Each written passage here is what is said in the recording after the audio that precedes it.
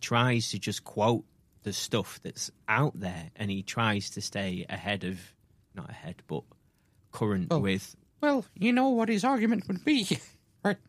If you've got a better idea, maybe you should fucking publish it then. Maybe you should publish it, and then maybe I'll quote your peer-reviewed study. Yeah. And Gabor Mate would say that you can literally feel the trauma wrapped around his vocal cords.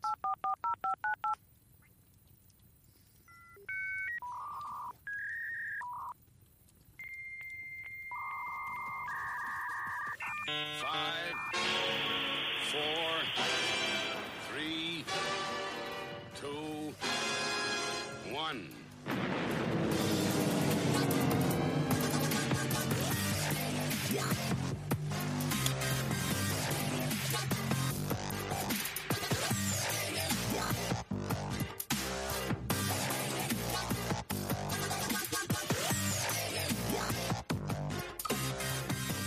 There we are then.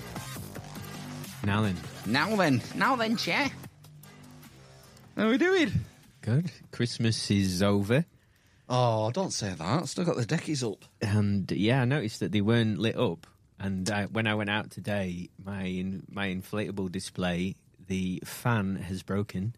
Oh. And the lights within the deflated Christmas present, Father Christmas, snowman, and reindeer were strobing. Stroking out? Yeah. Is that what that means? Is that the technical term? No.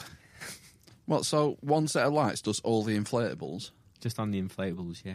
Gosh. So the fan that pumps it up I think it's broken. And that pumps up all of them? The snowman, the Father Christmas, and they're all present. joined. Yeah, there's more than that. They're conjoined. Yeah. They're like the human centipede.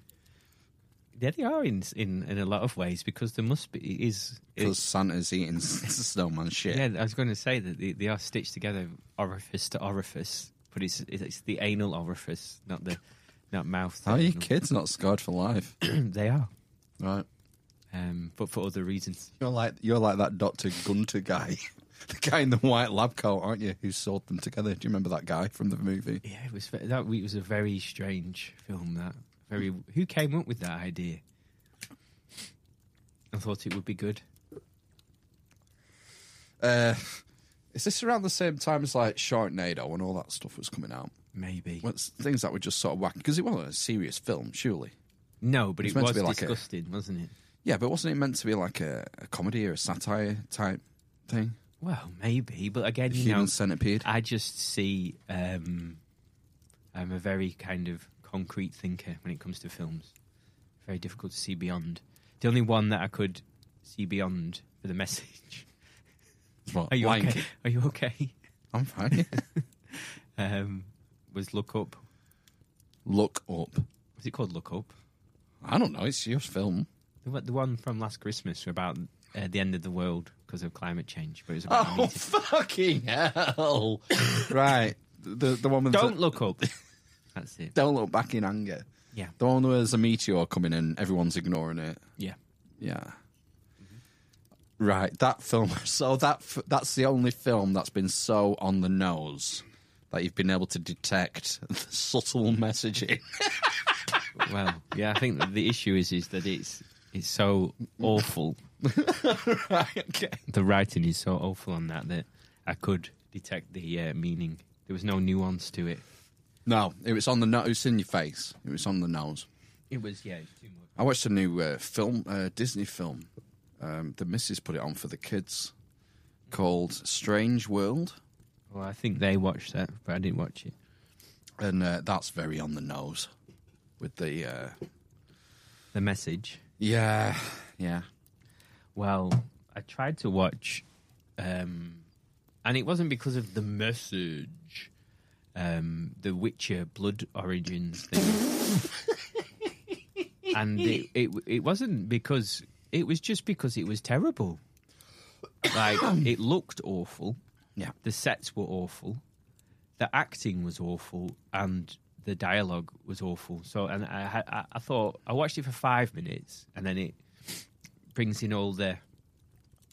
Like, the main person who's going to lead it all. I thought, all right, okay. So she sings a song and stuff, and she Strong gets- female character. yeah.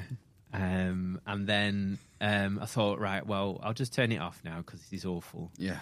And I thought, oh, well, I'll just give it 10 more minutes. And then, no, I just turned it off again. It was awful. I mean, like, The Witcher wasn't the best written thing. No. It had its moments, did it? Yeah, and Henry Cavill in it, Fuck. yeah, was good. And he played it like, well, I've never read the books, but like the video game. I played The Witcher 3, I think it's called. And he played it just like the character is in the game, basically. Well, you know he's like an uber Witcher nerd. Well, Like, yeah, I he- believe so, yeah. He loves the books and the video games. Well, he's And- going to be in a Warhammer film. Yeah. And I believe, well, that's the rumour, is that's why he left, you see. Because they were- There's a dark rumor allegedly around Henry Cavill, and apparently he's a Freemason. Nephilim. aren't we all? Illuminatus! He's a bit sort of what's the word? I don't know. Limp Dick City. Well, no, it's quite the opposite. I think he's a bit sort of. Hard, fanny village. He's he takes a liking to younger girls on set. Oh, now, is this tied to the Millie Bobby Brown thing? Because he co-starred with Millie Bobby Brown in that Sherlock film. No, I've not heard. I think it's like, runners. Oh. Not like paedophilia, but like, late teens, people's first jobs, that kind of thing. And allegedly he preys on them. And he's like overly familiar and, that kind of thing. Where's this come from? I don't know. It's just like a rumour that, well, back in the bad old days, I've not been on TikTok now for about a month. Yeah. There was like a TikTok thing, and I've read other articles and stuff on the internet about him. Alleged. But how much? So apparently that was a reason why he was let go from The Witcher as well. Oh. And also he's changed managers or something. So he was a manager. He was managed by The Rock's ex-wife. And it seems that they've fallen out over something as well. So. Well, that would be the Black Adam thing, wouldn't it? Oh, well, he was in that, wasn't he? And then he lost. Well, they dragged him.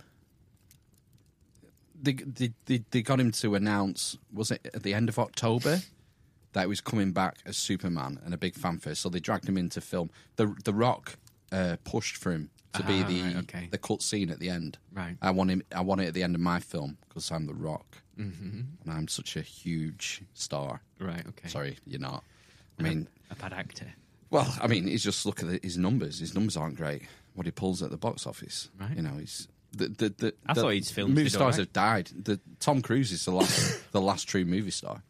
There's no more Tom Cruises coming. No. So I was thinking that. And so they pushed for Cavill to have that end of credit scene in Black Adam, and then he got fired this week. He's been dropped from Superman. I mean, to be fair, I think they want to reboot it, and they probably need to reboot all of the DC things because every single film has been awful. It's just a hot mess, isn't it? Yeah, the whole thing. I'll tell you what. I've not seen them all, but I thought the first Wonder Woman film was pretty good, but a bit long. I think if they could have cut like 3/4 an hour off that. Probably the best one of a Really? Bad Bunch. Because I Right think, on. the Justice League thing was awful. The Batman thing was awful. What about the Pattinson Batman? I watched it, but it was like, I think Ben said it, that you watched it and it was ridiculously long. It was like 3 hours long or over, and you got to the end of the film and you still didn't feel like you knew the characters. It was weird. It was a very weird film, and again they were trying to so it's got Batman in, Catwoman, the Penguin. Right, so and another one. I they're think trying to there's do another- too much too fast, whereas Marvel spent a decade Yeah. building up to Infinity War, and DC got caught with the pants down, essentially. So they tried to throw everything in at once, and it just doesn't work. does it? Well, it was a novel idea. This in the filming industry, wasn't it, to have a universe An extended universe. rather than it being singular films. I guess so. I can't think of any sort of... I mean, you could argue that maybe the Alien Predator thing, that they tried to do a similar thing with that. But obviously the films got progressively worse from 1979 onwards, didn't they? Oh right, so you saying that I'm sorry. Aliens is worse No. than Alien? No, and Predator, the first Predator film, is one of my favourite. I mean, those three of my favourite films ever. Alien 1, 2, and Predator. Well, sorry, yeah. but I'm get to the fucking chapter, no? I'm coming to the conclusion that films made outside of the Hollywood studio system are what you need to watch now, basically. It's just miles better written, better directed, and better acted. So I watched it probably wouldn't have cost that much money to make. It's a Danish film. It's called The Bombardment. Right. And it's about an RAF mission to bomb The Infinity Stones. to bomb to secure Thanos. to secure the what's it called, the Stargate? box, the box thing that you showed us the other week. That was the guy. Oh, was the talking Ark of the Covenant. yeah, that one.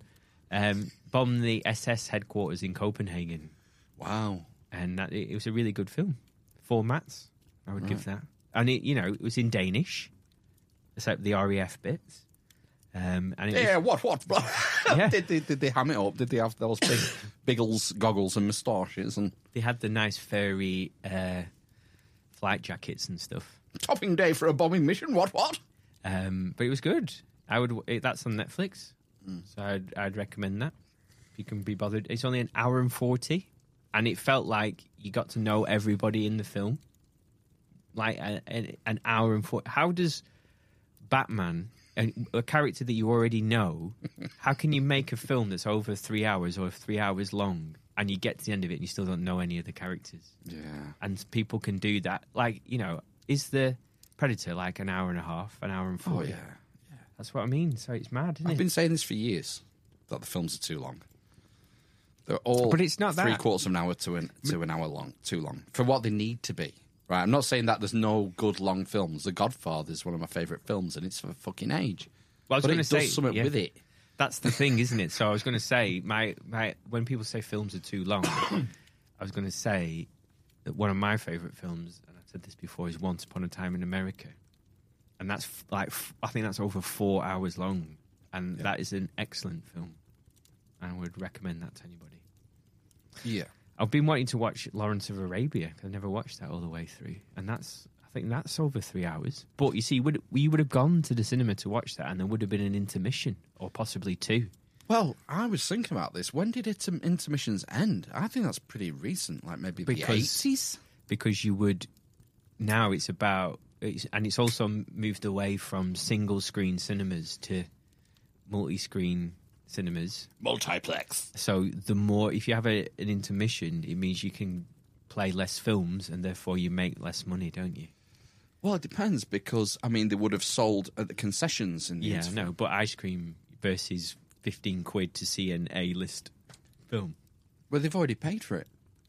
So, I mean, how many films, if you show, let's say you show 8 films a day and you have a half an hour intermission. So For I guess each you're film. losing 4. Yeah. You're losing 4 hours. Yeah, So it's you're one losing another one film. Yeah, so, but if you have 1,000 seats or whatever. I don't know. From the way I understand it, is that less people are going, Yeah, generally and that's what why I've the been reading. price has to go up. Yeah. There's a smaller audience, so they have to keep jacking the prices up. Well, there's also this new. Have you not? This is something I've encountered over the last couple of years. That it's that. There's like these. I can't remember what it's called. Like, I'm just going to say like premiere films, and they charge an extra £2 for the ticket, basically. Oh, it's a bit like, I remember when this was brought in for football matches. So we'd have is that a thing? A class matches, B class. So yeah, if you want to go and watch Preston North End versus Doncaster Rovers, that may be a B match. But if, say, Newcastle had just been relegated, that would be an A match, and they'd charge you more. Wow. Did it make any difference to the attendance, whether it was like a big team? I wouldn't know. It was after I stopped going, I'm sure it was, that they brought this in. And it was only 2 tiers at first. Right. But, yeah, I mean, football's very expensive to go to now, especially if you've a family. It's like 2 adults, 2 children. I imagine even on... What division are North End in? Are they in the Championship?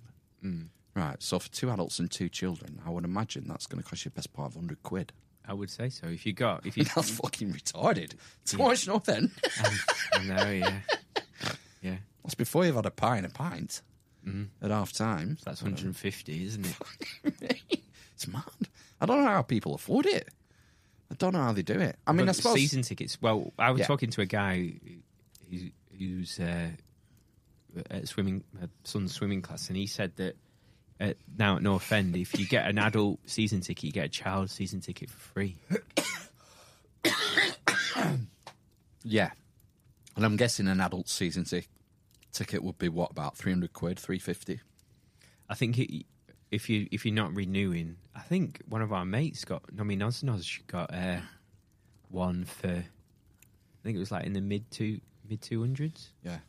I He mean, was renewing, and he got it early or something. they should be paying you to watch it, to be honest, shouldn't they? Because it's garbage. It's absolutely fucking garbage.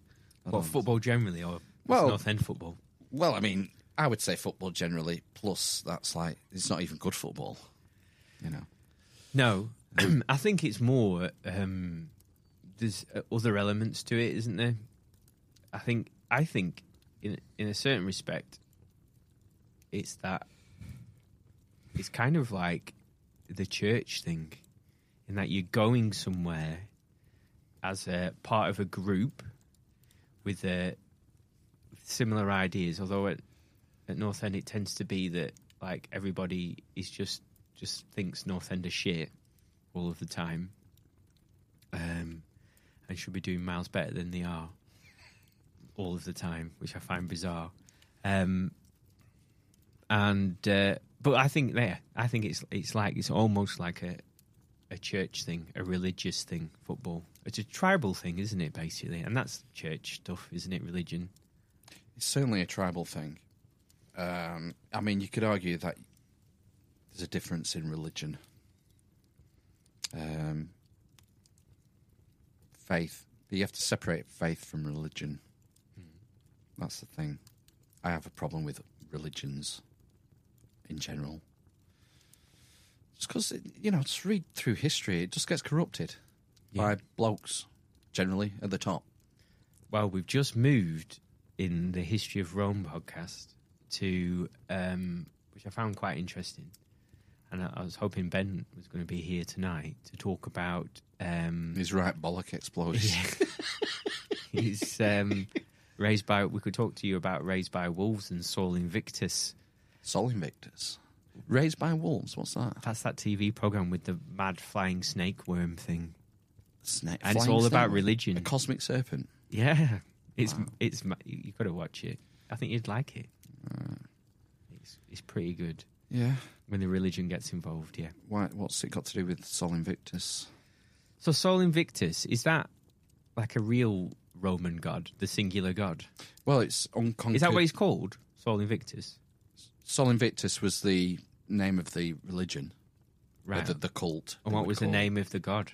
Sol Invictus. Right, It's okay. named after him. Yeah. Unconquered son. it So means. was it Aurelius was the first one to adopt him then? First emperor? No, no, it's Elagabalus. I think he might be after him, though. But he said, no, I'm pretty sure Mike Duncan was saying that, is Elagabalus before Aurelius? Yeah. All right. Well, maybe... No, he did. Yeah, he did. Yeah, there was someone before, but he tried to force it on the population and get rid of the what's it called when you have loads of gods? The pagan pantheon. Yeah, try and get rid of that. But Aurelius he was saying that didn't do that, and it was like 100 years later, wasn't it, or something? That's it now.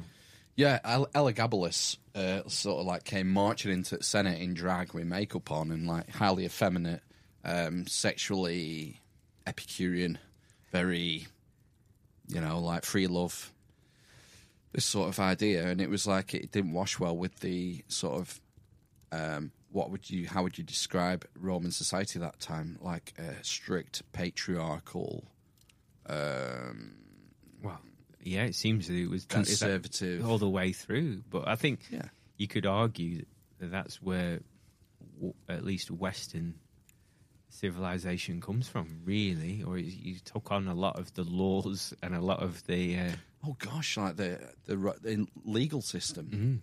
That's why so many sort of Latin words in our sort of lexicon, legal lexicon. It comes directly from Rome, obviously tweaked and stuff. But yeah, so I was talking about Aurelius. So he was like the first one, but it was quite interesting. At that point, he was saying that, and I think the next one, because we're kind of getting to now, Constantine is on the scene, but as a grandchild, I think, Yeah. someone or a son to one of the four Caesars or Augusti, because he's just started to split things up. And it's not Aurelius who splits it up, is it? Because he dies. It's someone who gets killed. I can't remember who it is. It is. Is it not Diocletian? Yeah, it is Diocletian. It becomes a tetrarchy, doesn't it? It splits into four, and you have a Caesar. And my Roman history is fucking rusty as fuck. I've not been reading it for the last couple of years, but I'm pretty sure it's Diocletian who. No, it's Diocletian, and then initially it's two. Then he thinks, no, we need four, and it's an Augustus and a Caesar. Yeah. Well, you have an Augustus who's like the higher rank, and generally an older, more experienced statesman. And then he takes or nominates a Caesar to learn off him. And you have a Western Augustus and Caesar and an Eastern Constantinople. Augustus and Caesar, don't you? Mm-hmm. That's what sort of stopped it from falling to bits. That's the crisis of the 3rd century, I think, isn't it? Well, it's just coming to an end now. Cause Diocletian sorts it out. But not only briefly. Doesn't last. Spoiler alert. So fucking hell, yeah. And then, but the reason I was talking about it was I found it quite interesting that this idea of a singular God, he kind of said, well, this is maybe where it comes from, and this is why it made it easier for Constantine, to split away and make it like a Christian empire. That's interesting.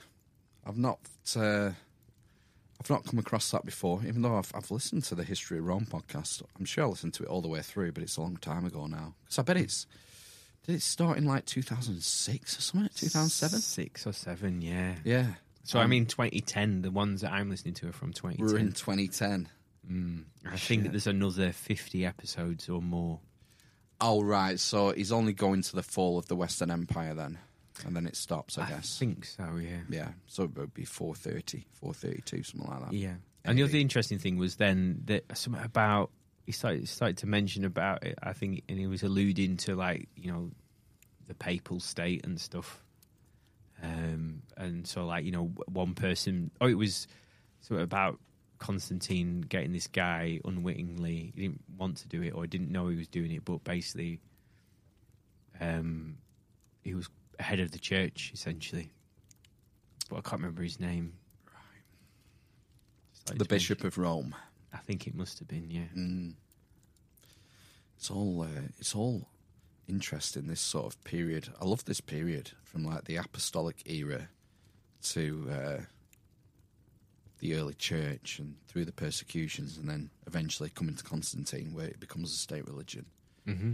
And even after that, and then you get these councils, like Constantine's famous for the Council of Nicaea. He arranged that, where they drag all these bishops from across the empire to have these councils, and they decide, like, when we go to church, we read the creed. Like, that goes back to like Nicaea. That's what they were doing, because you had all these rival sects with different ideas in early Christianity. It wasn't unified, and that's what the councils did. It's like you had these Gnostic fucking weirdos Well, no, that's the thing, yeah. and Essenes, and because it wasn't even called Christianity.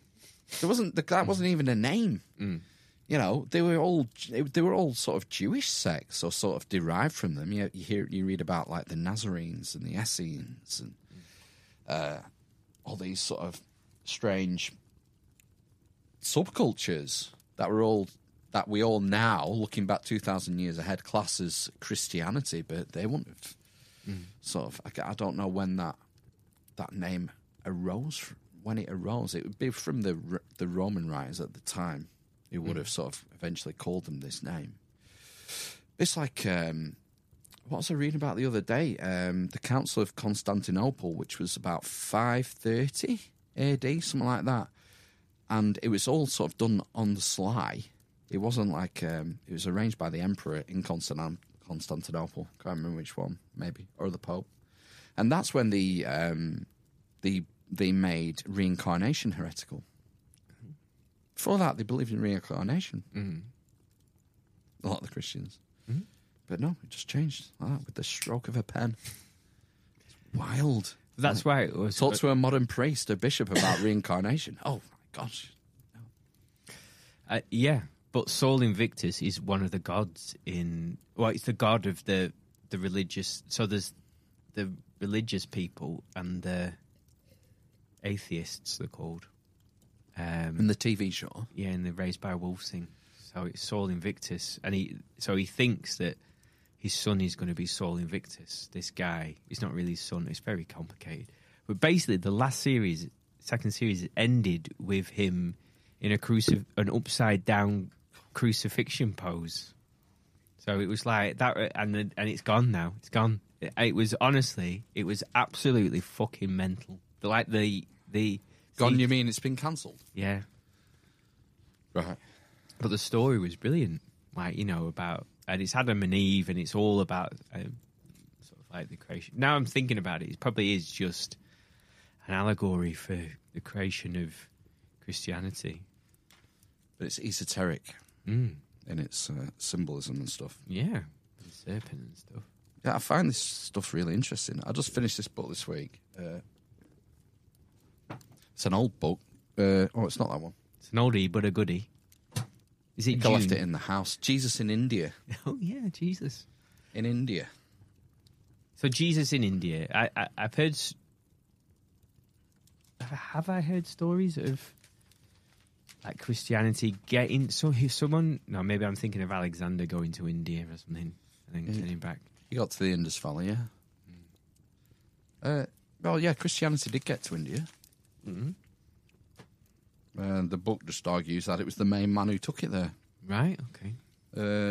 The Catholic Church would say that Saint Bartholomew was the first sort of not apostle, but disciple maybe to get to India. But I remember on a show we had when we had Edmund Marriage, and he's no longer with us. But he was talking about Thomas going to India. It's like Jesus' brother.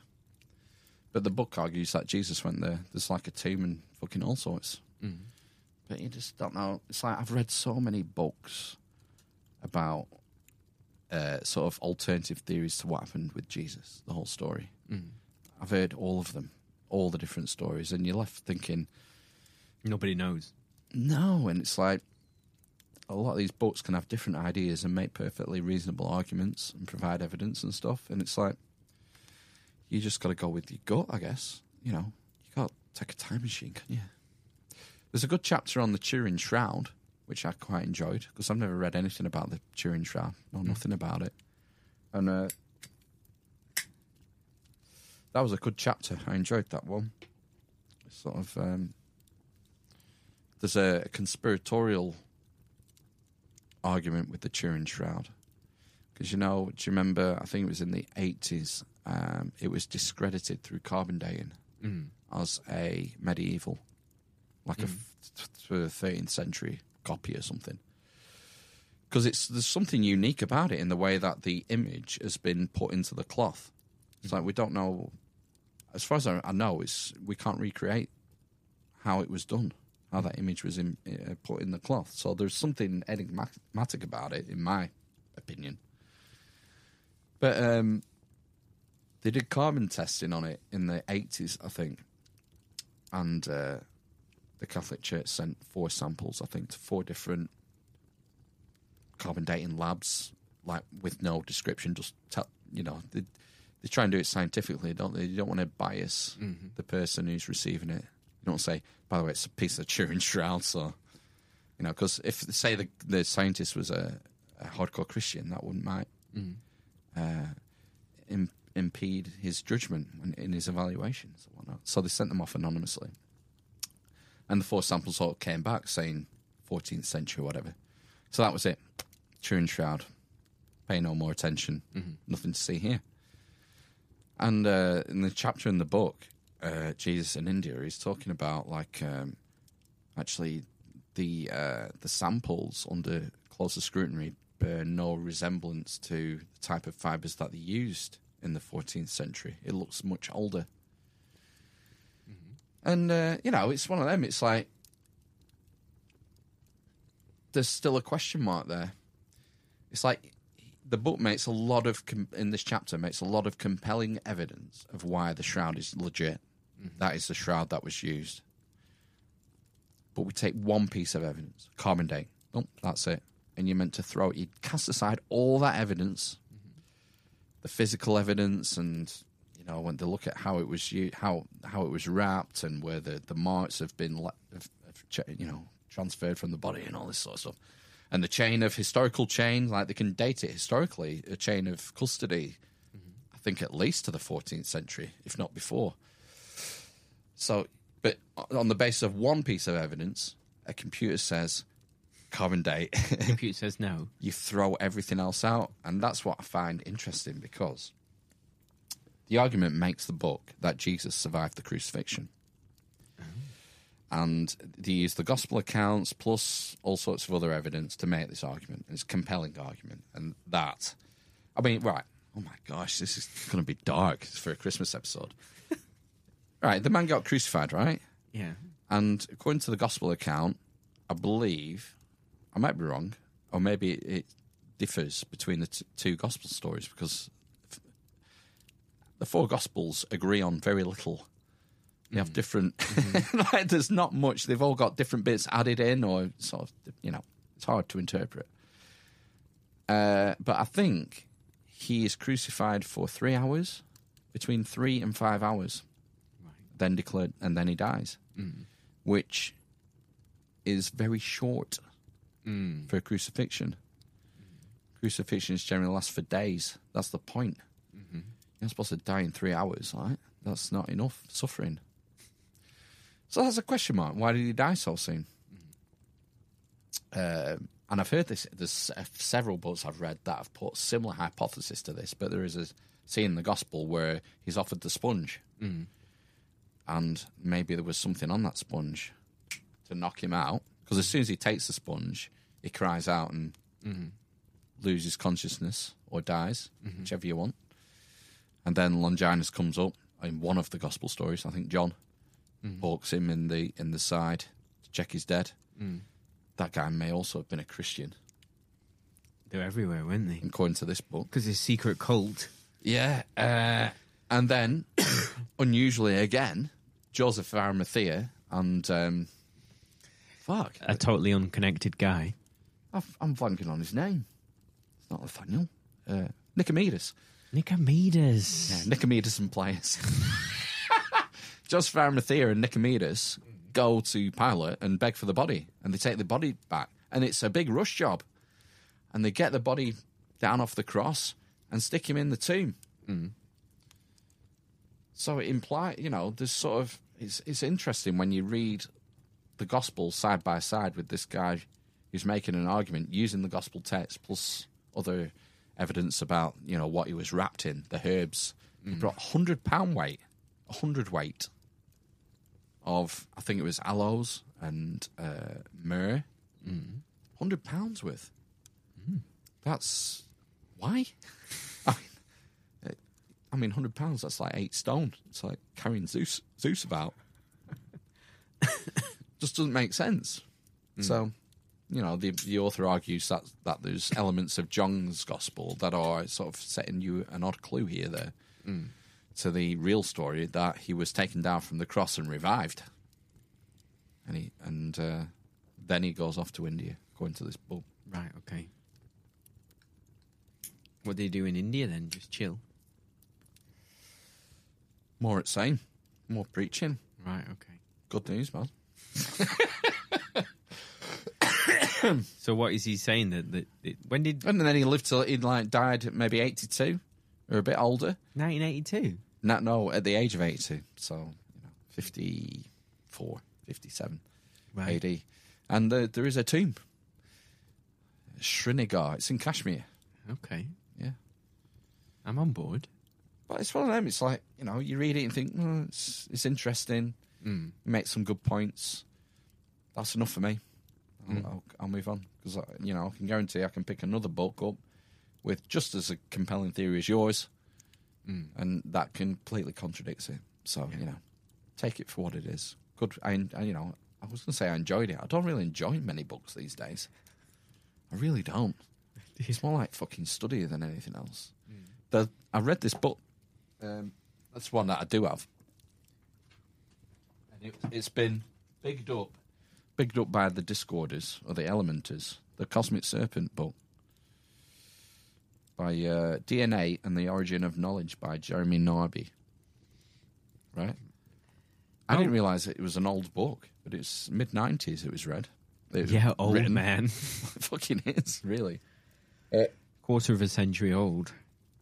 I think I read it in like 2 days. Okay. Just it's good. It's sort of narrative based.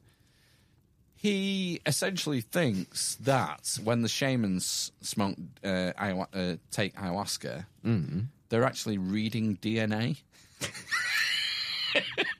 They're seeing DNA. DNA emits photons, and the ayahuasca seems to lower their conscience to a degree where they can... Consciousness. Consciousness, yeah, where they can communicate with DNA. I've heard this, I think it must be about this guy's book. Any chance he tried some DMT whilst he came up with this theory? Well, it's a narrative sort of setup. So Right. He's an anthropologist. Right. And for his PhD, he wanted to go to South America, and it's in Peru, the tribes he visited, and study him firsthand and talk to him. And he gets talking to the shamans, and they explain. But the thing is, he starts witnessing things. He witnesses the shamans heal people, and he's like a rational materialist anthropologist, and it starts questioning his. It starts sort of eating at him, and he has to sort of open the door that Open your mind. there might be something in this shamanism. And he ends up taking ayahuasca, and he's talking to these. He says there's these two giant fluorescent serpents, and I'm terrified of them. And it's the caduceus. Does he get through it though? Yeah. He gets through the terror, the fear. And then what happens on the other side of the fear? Does he have? He's stepping over. He has to say "excuse me" while he's stepping I'll- to vomit. I see that he's whilst tripping balls, he's managing to keep his British sensibilities. He's French about him. Canadian, to be fair. Right. But yeah, I mean, it's completely changed him. Okay. But I don't know. I don't think it's. Oh gosh, it's like he talks about seeing as believing. He says sometimes you have to believe first before you can see it. Oh, And it's interesting.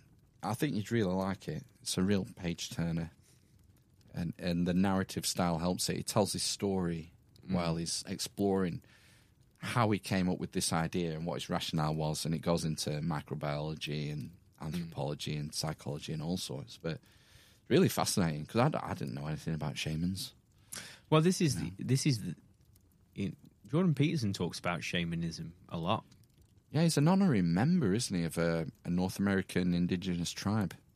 He might be. I don't know. He is. Yeah, I think Gabor Mate is definitely. I'm sure he is. All right. because he does more with psychedelics, but he talks a lot of research, Jordan Peterson, in psychedelics. But yeah, in terms of like shamanism, it's the basis of religion, essentially, isn't it? So it's pre-religion or organized religion, I guess. But it's kind of saying that that's where a lot of the magic happens, basically. Yeah. And you go to be healed, not just for kind of physical illnesses, but mental ones as well.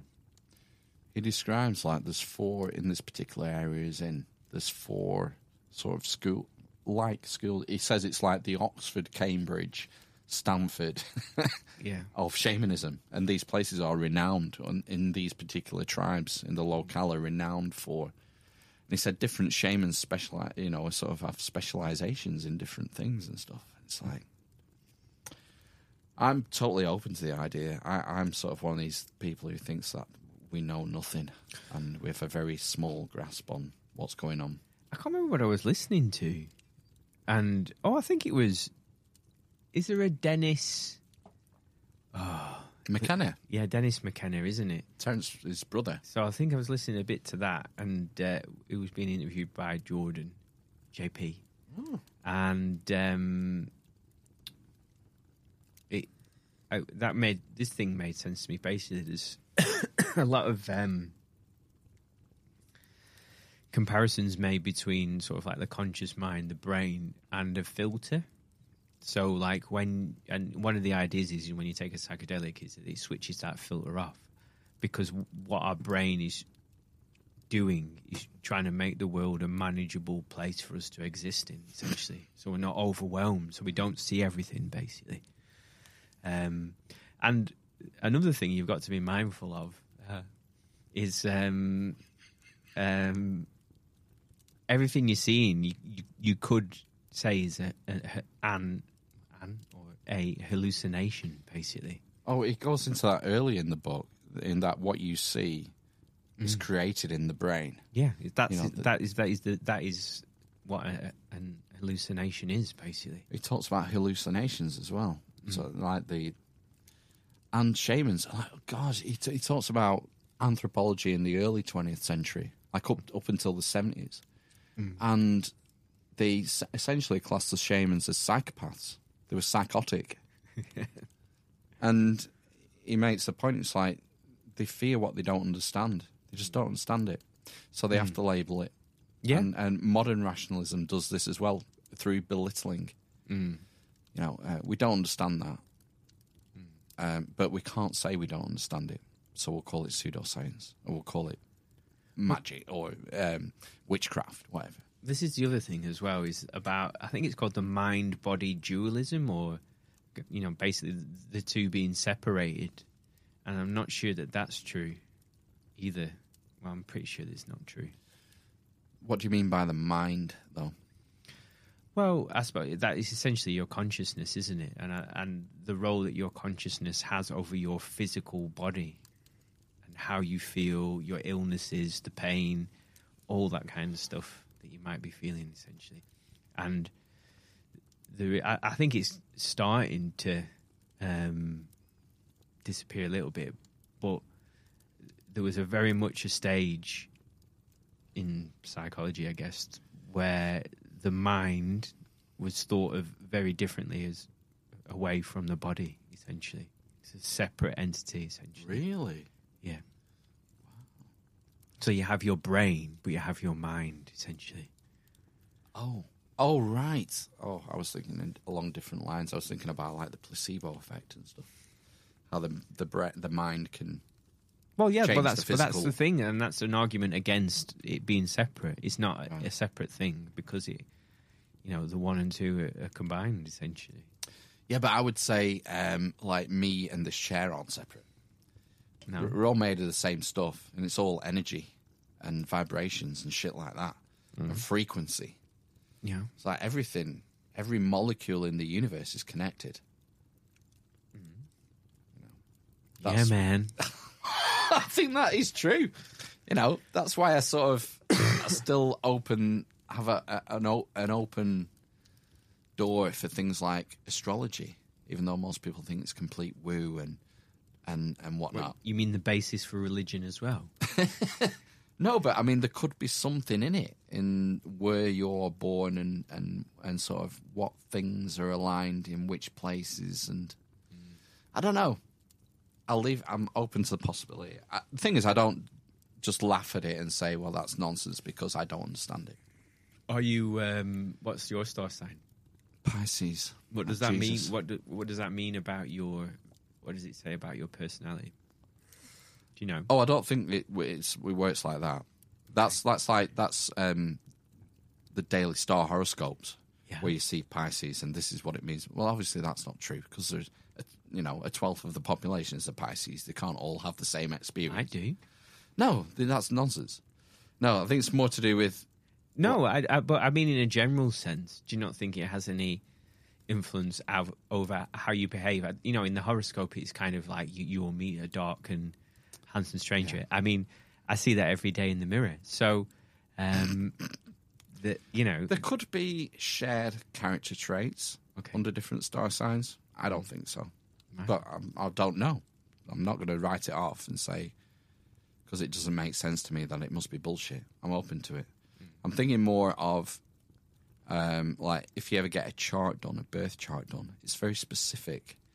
So it's the exact location you're born at the certain day and the certain time. So that's very specific, rather than just what month you were born in, and sort of in what position the planets were at the moment you were born, how that relates to your specific location where you came into the world.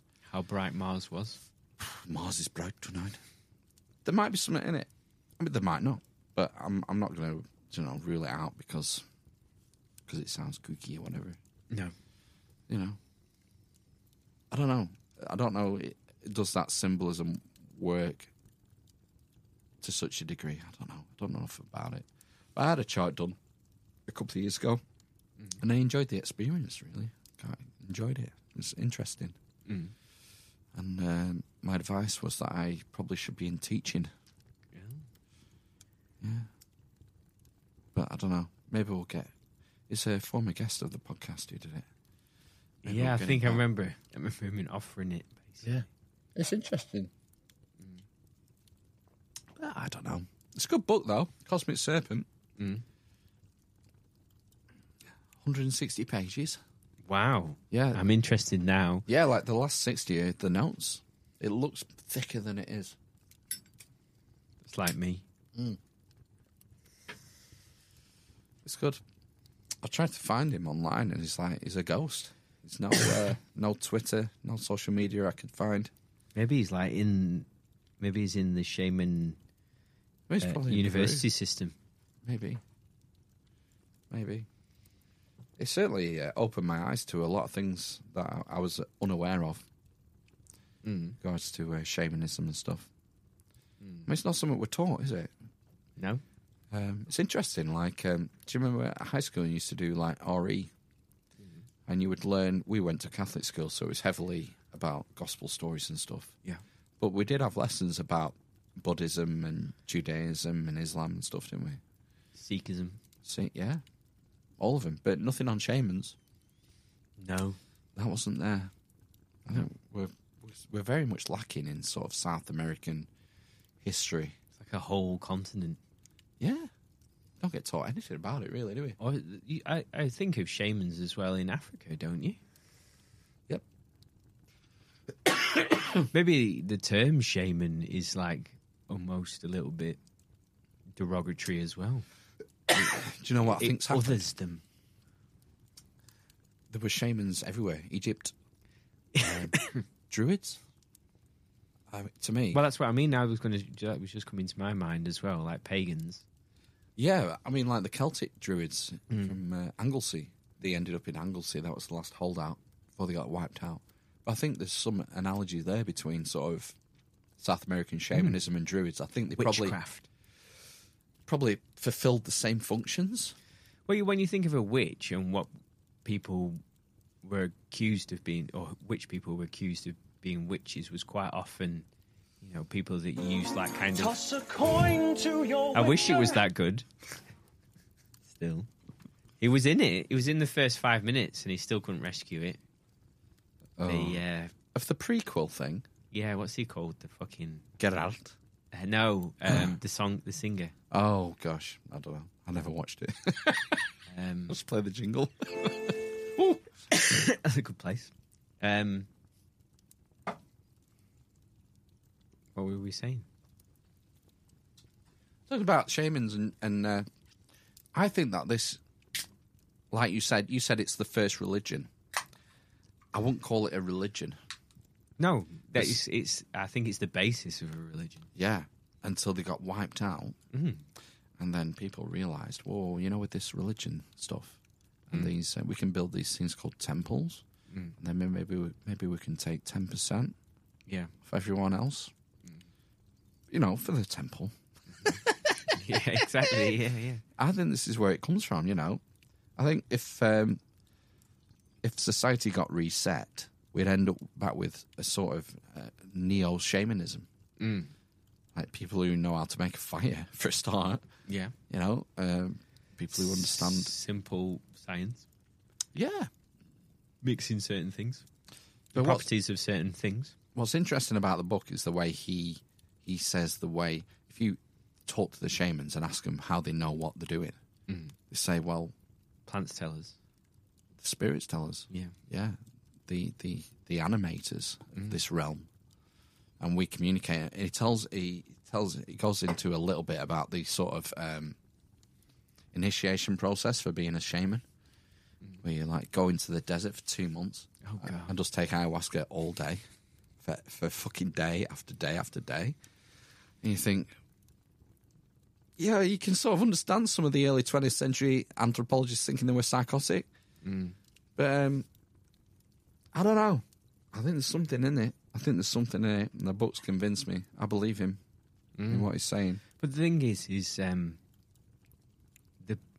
again, I think it's a little bit of hubris in terms of we like to think that we know a lot more than we do, especially when it comes to the brain. Oh, yeah. But And the consciousness. The more I read about sort of like the brain and MRIs, the more I think about neophrenology, basically.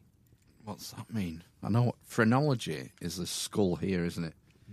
Where it was in the 1800s, weren't it? Where they sort of they divided the brain up into all these different sectors and labelled them and thought, well, this is to do with this part and this is to do with that. Well, it was to do with the shape of your head, wasn't it, as well? The lumps and bumps. Yeah. Yeah, if you had any and whatnot. But it's this idea of a correlation. So, when you're doing an fMRI, you're just correlating. So there's blood flow here. Or electrical activity, doesn't it measure that as well? No. So basically, an fMRI, what that is recording is the magnetic difference between oxygenated and unoxygenated blood. There's a slight difference. Right. So, yes, the basis of that is potentially electrical activity. So there's something else, isn't there? Yeah, where they say, look, the brain's firing here. So that's like, The CAT what's that scan? called? It's like the electrodes or something that you put in your head. Yeah. And I think, so there's a difference between knowing why that increased blood flow happens and how that results in you thinking something versus this part of the brain is associated with you thinking this. Do you not think? Yeah. Again, going back to the book, he talks about microbiology and cell biology. And the microbiologists, they have to keep making up these anthropomorphic terms. Like, the ribosomes are like computers. And the genes are like machines, robots. Yeah. And the DNA is code, it's data. It's, Don't know. they don't know why it works. No. But they can't admit that. No. So they attach these sort of analogies to these functions to sort of demystify it and make it seem as that they know what the fuck they're talking about, and they really don't. They don't know what animates it, what makes the ribosome do its job. They've no fucking idea. And I mean, like what we just touched upon before in, Vibrations Man, and, the whole idea of we're made of atoms, and it's just allegedly electricity that holds it all together. But, a neutron can be in two different places at the same time. And all these kinds of atoms make different kinds of elements which make up a body. But then how does that then turn into consciousness? yeah, It's insane when you think about it. I mean, how many people do you think really think about that concept? 5%. I don't know, 5-10%, 10% best. No, I don't know. I mean, I'm thinking about the people who I bump into on a day-to-day basis. I mean, you can make excuses and say, well, they're busy. They've got a lot on.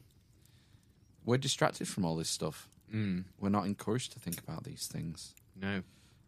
Just consume the next Disney product. But these sort of enigmas are what interests me. That's what makes life interesting, because there's a mystery there.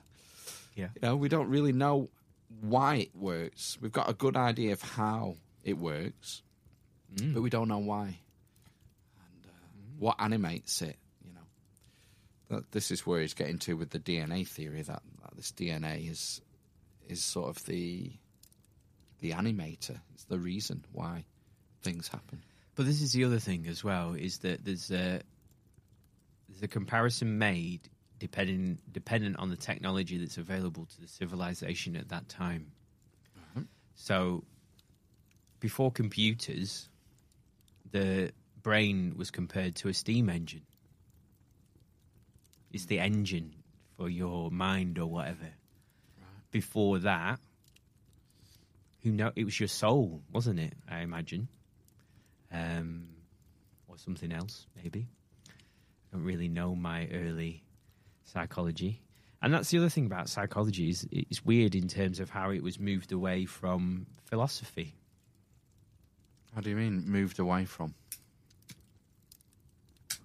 So, like, when I think of, like, I don't really know much about, like, Descartes and, all the other... I want to say, is it James? No, not Henry James. He's, like, Victorian, I think, early 1900s. But he talks about, that's where that mind and body separation comes in, basically. So your mind is separate from your body, So you have this mind, it's not your soul, and that kind of thing. It's my understanding of it. That might be completely wrong. But that's a philosophy. So, and that's a little bit, I'm reading, I've read a lot more of the archetypes and the collective unconscious. Is this Carl Jung? So you'll love this book, and you'll know a lot of what he's talking about, all the different kinds of myths and stuff. But he kind of argues that this is innate. We have all these archetypes, but it's not, we don't learn them, they are past. It's just there in your unconscious, essentially. Where does it come from? Do you get sort of passed it down from your parents, your archetypes, or can you choose? Everybody has them. Everyone has all of them, or everyone is based on one? I think I'm only like halfway through, but the more I read, the more it seems that they're all there, but you're not aware of them, essentially. But the things that he picks out, so the one I'm reading about at the moment is the child archetype. And there's loads of archetypes around the child, and the child god, and it's it's repeated over and over again through myth and religion and all the rest of it. Like a child is born, and it's going to be a king or whatever, and then it goes through all these different stages, and then there's he talks about the child and like transformations and all this other stuff, and he talks about magic in it. and rituals and things like that. And he talks about religion and how Christianity and it's magic when you go and you have the body and blood of Christ or whatever. It's a ritual. Well, yeah, but it's the magic. He's transforming that from wine into blood and bread into flesh. Yes. Who am I to argue? Okay, it's something I need to do. I've heard so many people, wax lyrically about Carl Jung. It's like I'm missing a beat here. I need to make a concerted effort. He is very disparaging of rationalism and I think materialism and all that, and he sort of decries or denounces, this move away from religion and to kind of a materialist, atheistic, society worldview. And he started talking a lot about Zarathustra. What is it called? Is it a novel that? Thus spoke Zarathustra, Nietzsche. Well, I mean, it's a novel, but it's philosophy. Yeah, but it's like it's layered with meaning. Oh gosh, yeah. So there's an ass festival at the end. An ass festival. Yeah. Well, that sounds interesting. Yeah, read it. It's good. So yeah, I think I might read some Nietzsche after reading this book. But I've got loads of books I've not read. But even though I don't really understand a lot of it, I think doing this podcast has made me better able to understand some of it. Yeah, it's like a drip feed. Mm-hmm. It's like the first sort of esoteric book I read was Hamlet's Mill. Ooh. And it's like the fucking one of the hardest. Yeah. So you read it and you might recognise a couple of things, but then you read the next book and the next and the next and the next, and before you start tying things and ideas together as you go along, and you start to recognise more as you go along. Well, this is the thing, and this is a large part of the job that I do. It's like pattern recognition, basically. Yeah. And I can't remember who I saw. I think I was reading something about a doctor. Dr. Fox. Maybe. Dr. Doom. Yeah.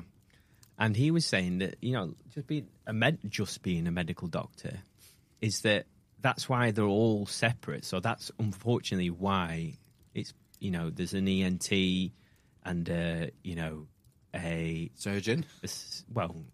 So it's like an osteopathic surgeon or a renal specialist, or there's a lung. We're hyper specialised. Yeah, in all scientific fields. But there's a reason for that. In that, it probably wouldn't be impossible, but it'd be very difficult for a doctor to then recognise all the patterns with all the different disorders to do with the lungs, the kidneys, the ears, nose, and throat. Assuming this doctor hasn't had a few ayahuasca trips. Exactly, and can't just see it. Yeah, speak to the serpents. So it basically just becomes, oh, right, okay, you're exhibiting these symptoms that's associated with this disorder, essentially. So that's what they were saying, and that's essentially what I do. So the more you speak to people over and over again, the more you can pick out, right, okay, about different disorders. It's developing expertise. So it goes across anything. It's the 10,000 hour rule. Yeah. But, yeah, it can be applied to different things. But you made a good point about the esoteric stuff, in that you can't just read a book and pick up all the meanings. You need it's a wide breadth of subject. Have you ever gone back to one of your books? No, it's like I remember. I'm sure I was reading Hamlet's Mill when we did the podcast right at the beginning. And I remember vividly saying something like, it's one of these I'm going to have to read again in 20 years. And maybe I'll understand 10% of it rather than 5, So it's one of them. But, you pick up these sort of strands that go through different areas. You start synthesizing different things together. Yeah. Connecting dots is what conspiracy theorists call it. Yeah, but the dot other thing that's interesting about Jung and this archetype thing, and these different, what a child is, don't you? And there's an argument, but this is his argument is that you just know that, and as you go through life, certain parts of it are revealed to you. But he does also talk about the primitive mind, and he's quite this is what I'm a bit confused about, is whether he's being disparaging about primitives, and I can't remember if there's a specific line in the book. So this is the other thing about this archetypes book. It's not. I don't think it's something that he's not written it himself. I think, from what I can gather, it's a collected volume of essays. Right. And actually, no, he does say this is from a fucking mad. One of the chapters is, this was like an off the cuff lecture I gave, and it was the notes are taken from a stenographer, and it's like 50 pages around. I think it's about the child, introduction to the child archetype, and I just think, where the fuck has all this come from? Well, I read The Fourth Way by was it Uspensky? It was a fucking slog, and that is all lecture notes. It's all spoken word taken down. The whole it's 500 pages of it. But I think it's been collated towards the end of his life. Yeah. So I think it's first, put together in like the 60s maybe, or 50s or 60s. I think he died in the 60s. Maybe the 70s, I don't know. I think it was in his 90s when he died. But it all goes back. This is the other thing I think that you miss a lot of in state school, from our education, which is different, which I seem to get from private school and, maybe like upper middle class people, if you're talking about it from like an English perspective, that they all seem to have a better knowledge of like ancient Greek. Classics. Yeah. We don't, that's just not taught, is it? No. Latin is a dead language. Well, not even that. I just mean, you don't have to fucking know Latin, do you? But No, I'm just saying that's what I grew up hearing in popular culture, in like Asterix films or TV shows when we were growing up. Latin is a dead language. I didn't even know what Latin was. No. The Latin Mass ended, I think, in the 70s. You can still go to Latin. Oh, yeah, church. you still haven't, but it was compulsory. So, like, our mums and dads would have had Latin masses in their childhood. I think. I don't know. You don't necessarily. I don't think you need to. You probably would have a better grasp of it, because I'm sure there's different nuances, isn't there? If you actually understand the Latin language. Yeah, or Greek, yeah. Or ancient Greek. Yeah, but it's the broader. That was just an example of how classical. Me saying Latin is a dead language is an example of how our culture treats the classics. It's dead. You don't need to know about it. Yeah. We're not going to teach that. That's not going to be on the curriculum. I think there's a value there. I think also there's this kind of it comes. I do think it's a class thing as well.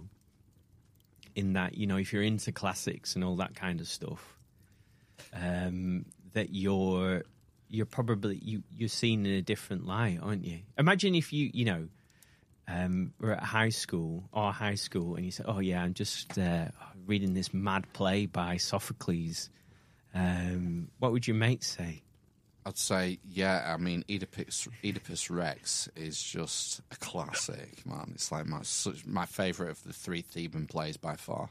Oedipus Rex, yeah. But then you talk about Oedipus, don't you? And that is in part of the archetypes and that kind of thing. And I think it forms part of I think he references it in the child archetype, obviously, but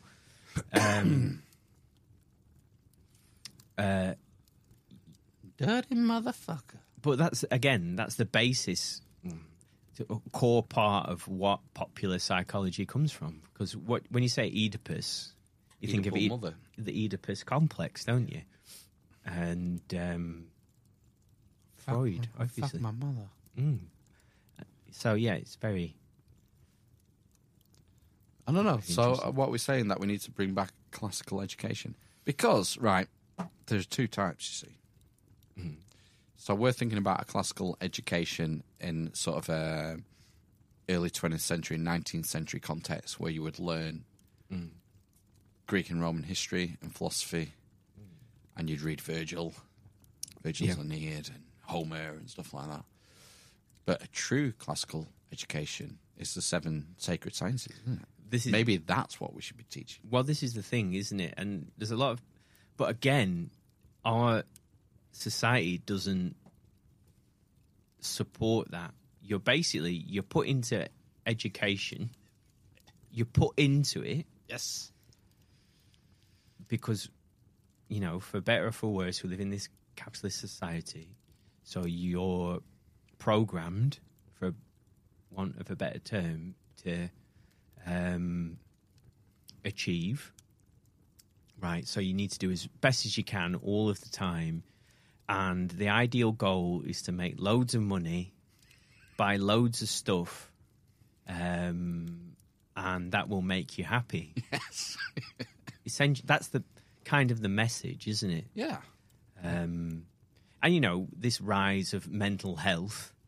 Ill health. Well, no, I think the rise of being more aware of your mental health. Right. It's definitely noticeable in the last decade, I would say. That's what, this is the thing, is like, we're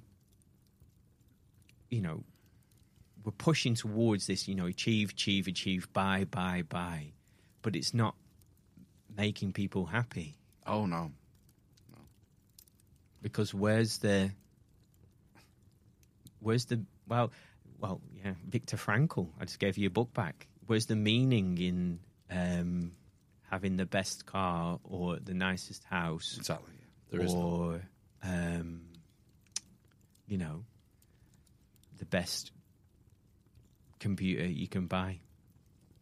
No, there is none. There is no meaning in it, in any of it. And the only resource we have that's finite is time. How are you going to spend that time? And you can spend all your life chasing the greenbacks, the Benjamins, and it might not make you happy. There's a good chance it won't make you happy. And no one on their deathbed said, I wish I'd worked more. No. It's like, and we're at that sort of weird age where our kids are starting to grow up now. Like my oldest is going to high school next year.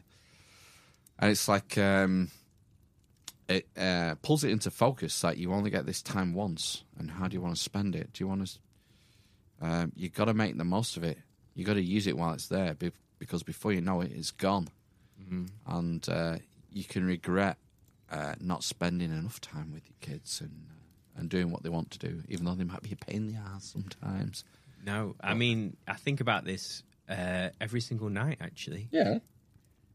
Yeah, because sometimes I really don't want to read another story to my son. And sometimes I really do want to read a story. But the nights that I don't, I just think, on my deathbed or, at the end of my life, am I going to, I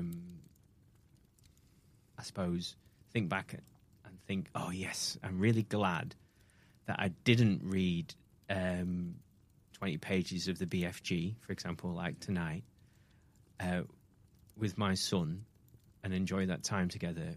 Or should I have just been on my phone looking endlessly at mini Clubmans that I'm probably never going to buy? This is what the materialist paradigm does, is it takes your attention, first and foremost, from away from things that are actually meaningful. What Viktor Frankl would say is meaningful. First and FOMO, you should have said then. What did I say? I can't remember. First and foremost. FOMO, fear of missing out. That is, Yeah. isn't it? Yeah, I don't understand that. I used to get that. I used to get fear of missing out on parties and nights out. Like, Yeah, I used to. you know, when we were sort of 18 or whatever. I'd hate to not be able to make it to a night out or a party or something because, what if Horny gets fucked and bombs on someone, you know?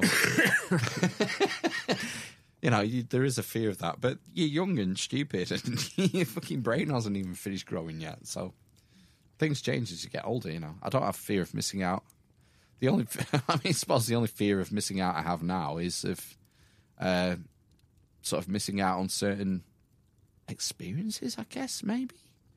I don't think there is any really sort of external things that I'm afraid of missing out of. I mean, I suppose travel might be one. There's certain places I'd like to visit before I creak off, you know, off this mortal coil into the next cycle. I think, with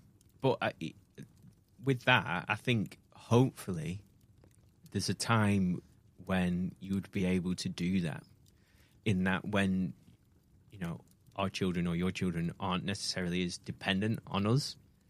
You know, when they're in the teenage years, there's that time. He talks about this, and this is like a psychoanalytic term. It's like individuation. So I think I'm very rough on psychoanalysis and, you know, that kind of is it paradigm around sort of like therapy and stuff. But, you know, they kind of term it that your or our kind of mind is attached to our parents, which you can kind of relate to. And I can definitely, you know, see that in my kids. So like my eldest is very much attached to me, and the younger one at the moment is very much attached to his mum. Right. And so there's a point at which their minds aren't as attached to yours. And it generally happens when you're a teenager, essentially. You Puberty. move away. Puberty, probably, yeah. You move away and you form your own personality. So it's not your parents' personality anymore. So you quite often that is like in the form of rebelling against your parents. And then you come back and think, right, okay, now I understand why my parents were saying such and such, because they actually, you know, it probably made sense to them or whatever. You can see them. You know, and it's when you're starting to develop your own mind, essentially, where you can think for yourself, you can see other people as wanting their own needs, you know, their personality, how that drives them, and that is a very complex thing, and that takes time to develop, essentially. And it seems that some people do that earlier, and, you know, it probably took me until I was like in my mid-30s before I realised what, you know, was going on around me. Really? I don't know. It's not something I've thought about. I don't really... I don't generally sort of dwell on my old psychological state in the past or my development. I do. Really? Is that a guilt thing? It's because you think about mistakes you made and, if I knew what I knew then, what I knew now, I would have done this differently. sort of thing. Definitely, yeah. I think that's part of it. I can understand that, yeah. But I think it's also that at the time, you know, I wouldn't have been able to see beyond the end of my nose, essentially. Really? Yeah, no, I just, I don't know. I don't know if it was all kind of being, self-absorbed or whatever. I think it was just my own insecurities at the time, essentially, made me behave in a certain way. And as I've kind of got older, I realised, right, okay, no. It's not because, you know, because of how I am. It's because other people just behave in different ways. Do you think it was having kids that changed that, or catalysed that, or do you think you sort of came out of that before you had kids? I think so, to a certain extent, yeah. But I don't know. I don't know. I honestly, I think I've changed a lot since I've started doing like the psychology stuff, and definitely the therapy stuff. I think, but it's very difficult, isn't it, to look back. I do think this is. So I take it back to. I think I've talked about this before, like the big five in terms of personality traits. OCEAN is the acronym. So openness, conscientiousness, extroversion, agreeableness, and neuroticism. So those are apparently the big five personality traits. And I think that from what I've read, it seems that they're supposed to be intransient to a certain extent, so they don't really change. Yeah, but I think I've become a lot more open. I think the more I think about it, the more the influence of my parents made me quite a closed person to a certain extent. Really? And quite judgmental, I think. I can't believe that sort of modern psychology would class them as intransient. I would imagine that the easiest way to do this would just be to. It might not be. I might be All right. I might, because it's not. It's a long time since I've. I mean, read an about easy way that. to find out would make people to do the Big Five test and then make them do it again in 20 years. They probably have, and I imagine, basing it on one person, I imagine it does change. Really, I'm sure it does. I think people change. I don't believe that leopards don't change the spots. I've definitely changed in the last 2 years. Never mind the last 10. I think we all change, and I think, I think it's later for men, as you said. I remember being like 27 and having my eldest baby on my lap like that, playing Call of Duty while baby's there. I mean, that's childish. That's what a juvenile would do. But I was like maybe 27 at the time. But, I can't change it. That's just what happened. And so I think the realisation of becoming a father, it didn't happen straight away for me. It maybe took a couple of years.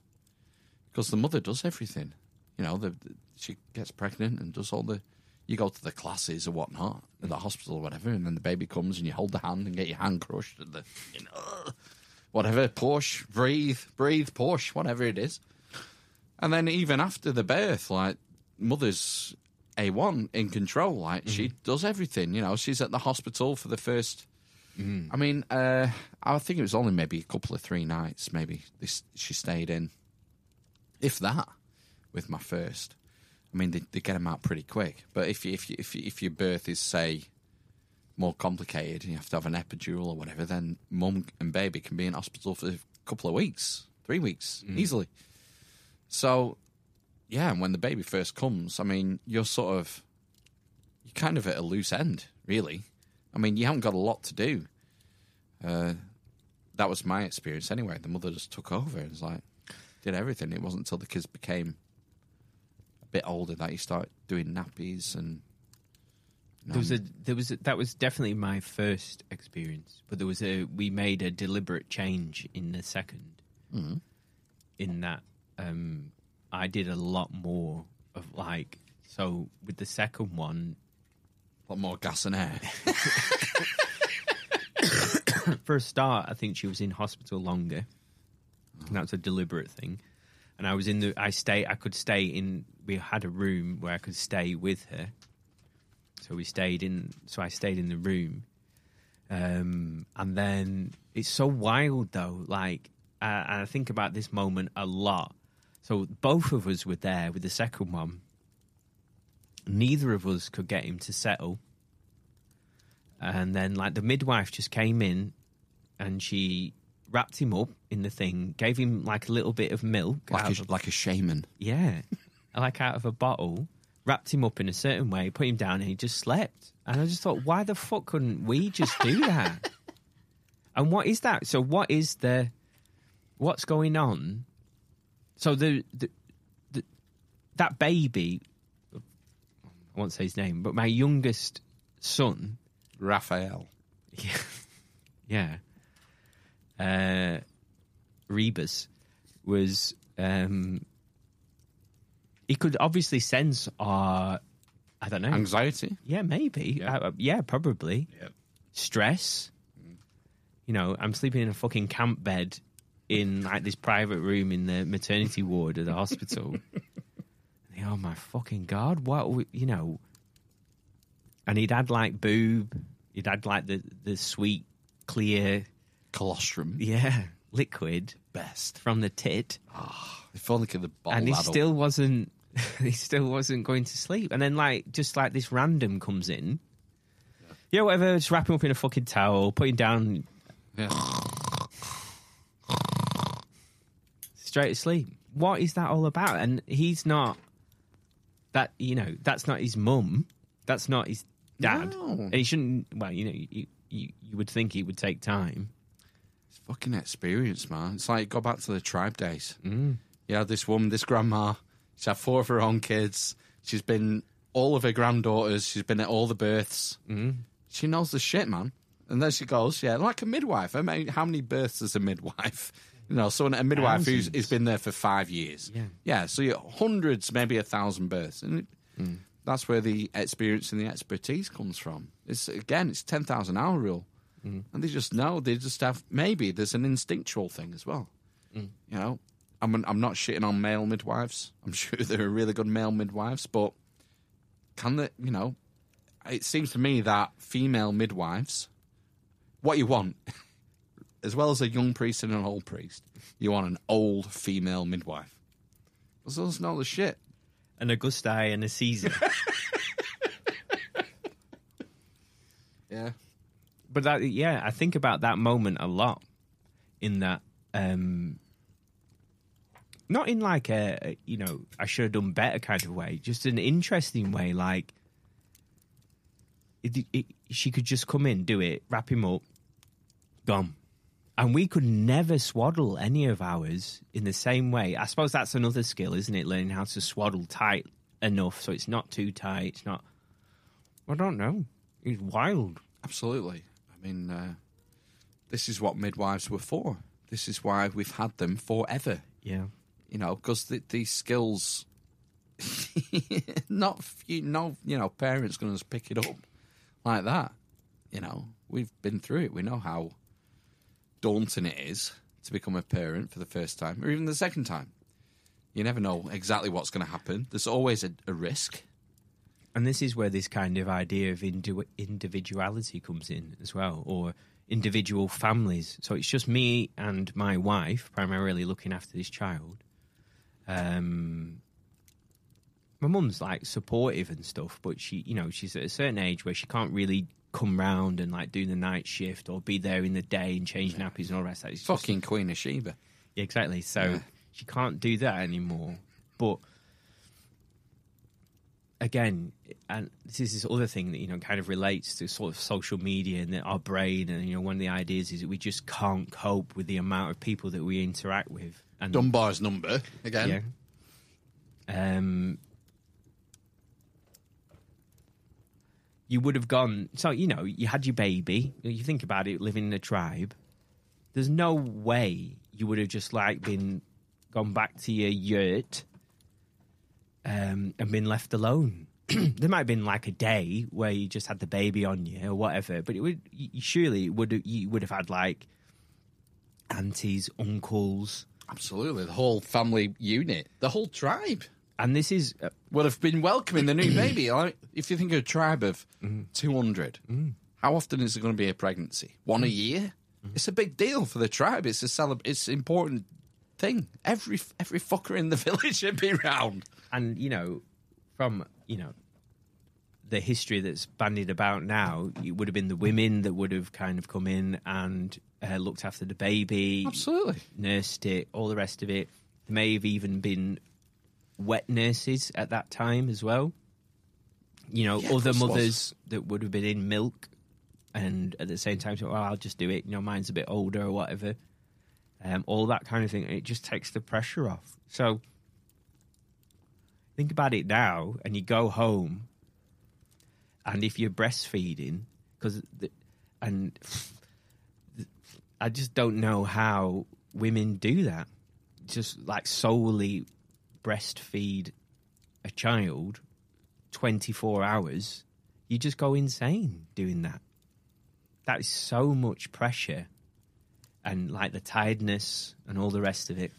I mean, it's not. I mean, it starts off like that, where it's every hour or every 2 hours, and then it tails off.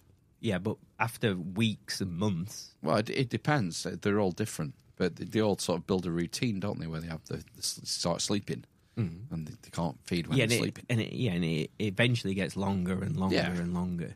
Yeah, But if you're not built, if you're born, this is high neuroticism, a trait neuroticism high, you're never going to be able to sleep basically whilst you're doing that alone.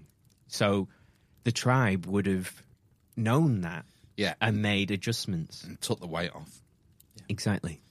Yeah, I mean, I'm all for it. I'm all for going back to tribal living. It's Well- like, I'm not saying, right, it's a very dangerous thing. I'm not comparing certain cultures with a tribe, but there are certain cultures in Britain today where more than one family unit, not a family, no, a larger family unit lives in one house. oh yeah, So there's like, maybe 2 or 3 grandmothers, aunties, uncles, and they can all help, Yep. essentially. So if you live in a household where there's, instead of, like it was originally with us 3 or 4, so like 2 parents and 2 children, which is just mental, really, isn't it? Yep. You've got like aunties and uncles who can do this. Oh no, I'll just take the baby. You go and sleep for a couple of hours, pump some shit out or whatever. That is, for a lot of reasons, so much more beneficial. I would say it obviously has, optimal. Jordan Peterson would say. well, it has. There are. And the argument against that would be that in certain cultures it's a patriarchal kind of thing. So, like, there's a head of the family or whatever, and it tends to be a man. Not when it comes to the kids and babies. Well, no, I would but say. that's the argument against. I'm just saying it. Oh yeah, I know. We're all aware of the arguments against, but when it comes to babies, I'm sorry, but the matriarch is going to say, "Fucking put a sock in it. I know what's going on with the babies. You fuck off to a pub or something." Well, basically, yeah. And again, just going back 50 years, it was probably more likely that you would have a grandma at least living with you, or someone else in the household. This is a common sort of trope. It's probably the wrong word, but a line of thinking. Is that communities raise kids? Yeah. That's how it used to be. Yeah. Our communities are we don't have communities anymore, No. and they're fragmented. A lot of that's to do with economic inequalities. So we grew up in an old cotton town that did very well in the Victorian era because we have these huge cotton mills, and that's where all the money was made. The British Empire's #1 export was clothes. And sort of in the 70s, wasn't it? All our manufacturing sort of flitted away. Went to other countries that could do it cheaper. And so we lost a lot of jobs. And it wasn't just the cotton industry in Lancashire. I mean, we're talking coal mining, steel in Sheffield and the northeast, we lost a lot of industrial jobs. I've fucking no idea how this is related to what we're talking about, family units and stuff. Well, I do. Have you caught my drift? Well, I can tell you if you like. Well, when people lived in or worked in a cotton mill, what houses did they live in? 2 up, 2 downs, probably. Terraced Yeah. houses, we would call them, wouldn't we? A terraced house. Which is a foreign concept to people in America, I believe. Is it? Yeah, you can't. I don't think well, maybe I'm presupposing, if that's the right term, what they understand. But when we say terraced houses in the UK, what that means is lines of houses. So you would have a street with, like, say, 50 houses on it, and each side of the road would have 25 houses, basically. And obviously in the middle would be a road, which is about, 12 foot across? No, more. Bit more, yeah. Go on. 16 foot across. So you would know your neighbour, you'd be able to hear him through the walls, and kids would play in the streets. So you would get to know each other's children and all the rest of it. Right, she's had a baby, they've had a baby, whatever. And I'm not glorifying, or what's the word, kind of, glorifying, I guess. It's probably Lionizing. Yeah, that kind of living, because they were called slums, and they were knocked down for a reason. A lot of those terrace housing, and then they started putting people in high-rise flats, and it got rid of that, and it became people were in units, and it became, you shut your door in your flat, and then that was it, basically. Yeah. When we're talking about, that's largely council housing, isn't it? But our town centre was raised, and so all the way into our town centre, where that dual carriageway is now, that runs through the ring road, that runs through the middle of it, was all terraced housing, and people lived there, and they knocked it all down, built a fucking dual carriageway, and then built high rises and put people in them, essentially. And that's, what they did in London to a large extent as well. But it got rid of this community, essentially. Yeah. And because you have rich areas and poor areas, kids, when they get educated, they want to follow the money. So you have a fragmentation of family as well, geographically.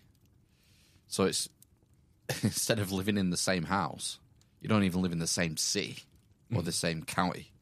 How many people do we know who moved to Manchester or London or Sheffield or Newcastle to get a job? And so you're living 100 miles away from your parents, and then you have a child. And then you've zero support network then. And the grandparents miss out as well. So they're not getting that contact. But it's sort of, it's just the way the system works. Well, it's more fragmented. Do you know where Boxing Day comes from? No, where's Boxing Day come from? Now, so this is linked to what I was talking about. It's not unrelated. So this is an argument against, like terrace housing. At that time, this is the bad side of it, in that. So Boxing Day apparently comes from when rich people would box up gifts and give them to, like, the poor or whatever. So that is, to my mind, again, we're thinking about the History of Rome podcast. When Saturnalia, you would swap around, and you would give, the Senate, whatever they called, what would they call the Senators? The S. It sounds a little bit like when you ride a horse. Oh gosh, the equestrians, yeah, the equestrian class, the business class, businessmen would swap around, wouldn't they, with the slaves for the day?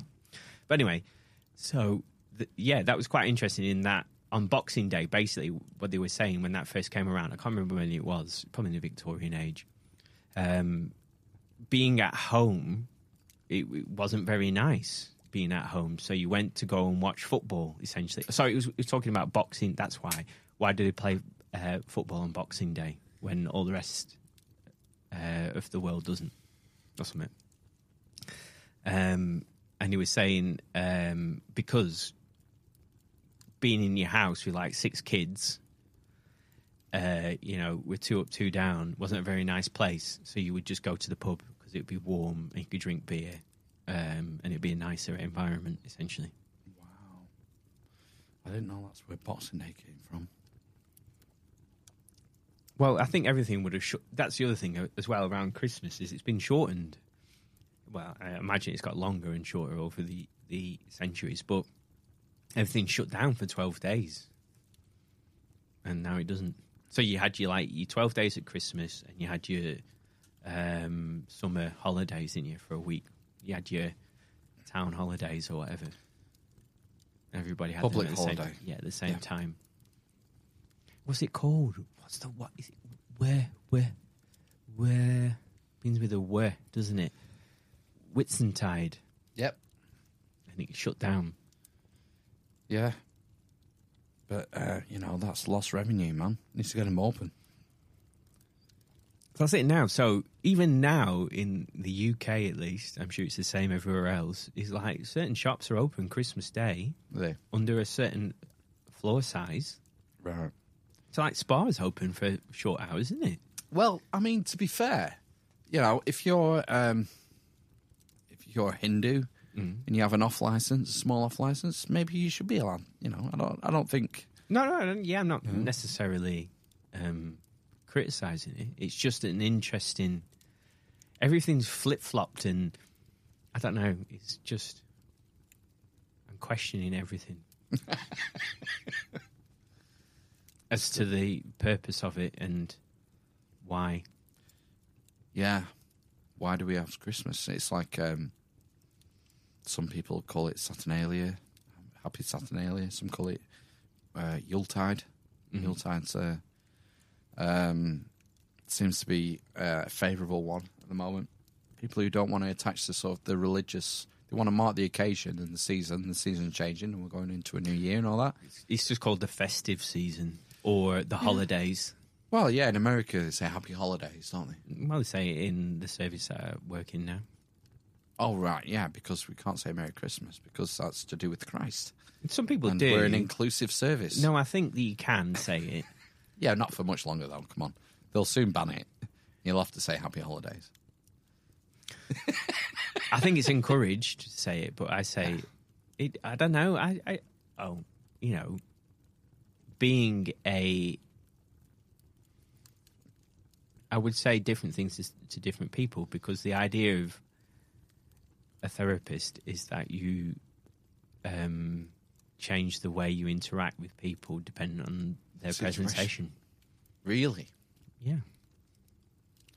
So, are you supposed to act like a foil? Act like a what? The foil. What do you mean? Like the anti. If someone comes in hyper and negative, then you're relaxed and positive. I think I'm relaxed. No, I don't think you change it to each. You tailor it to each. No, like see, person. Yeah, you try and tailor it, but it's not.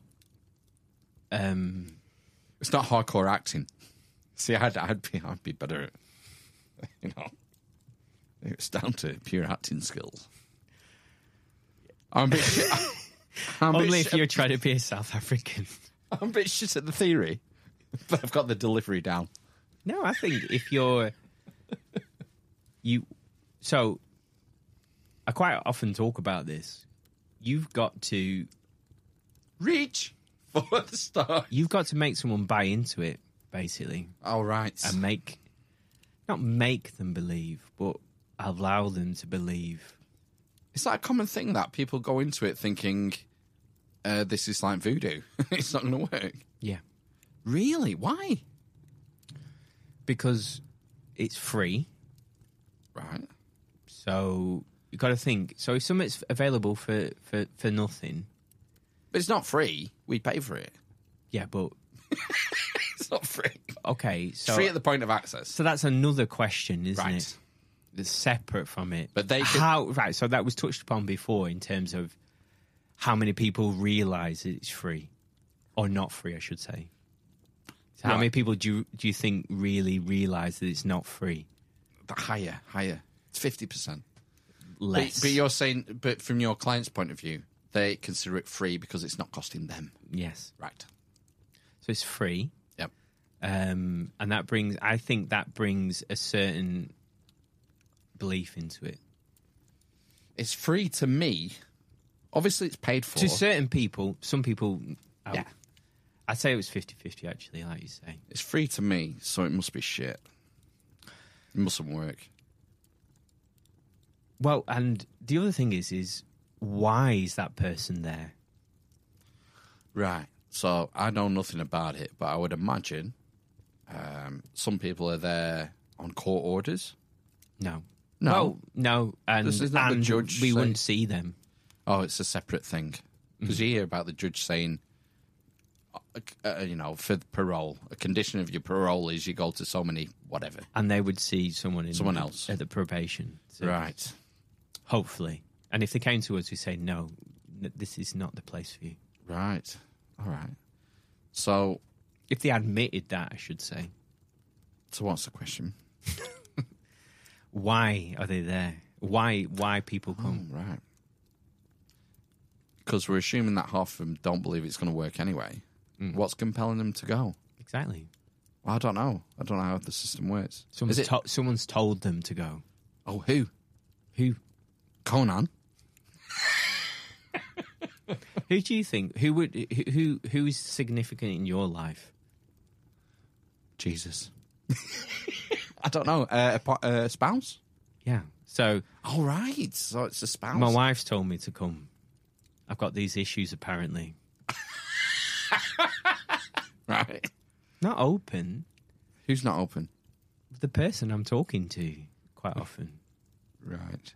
I'm here because my wife says this, or my partner says this, Right. or my GP said I should come. Quite often, the place that I work in, which is wild, got this mad.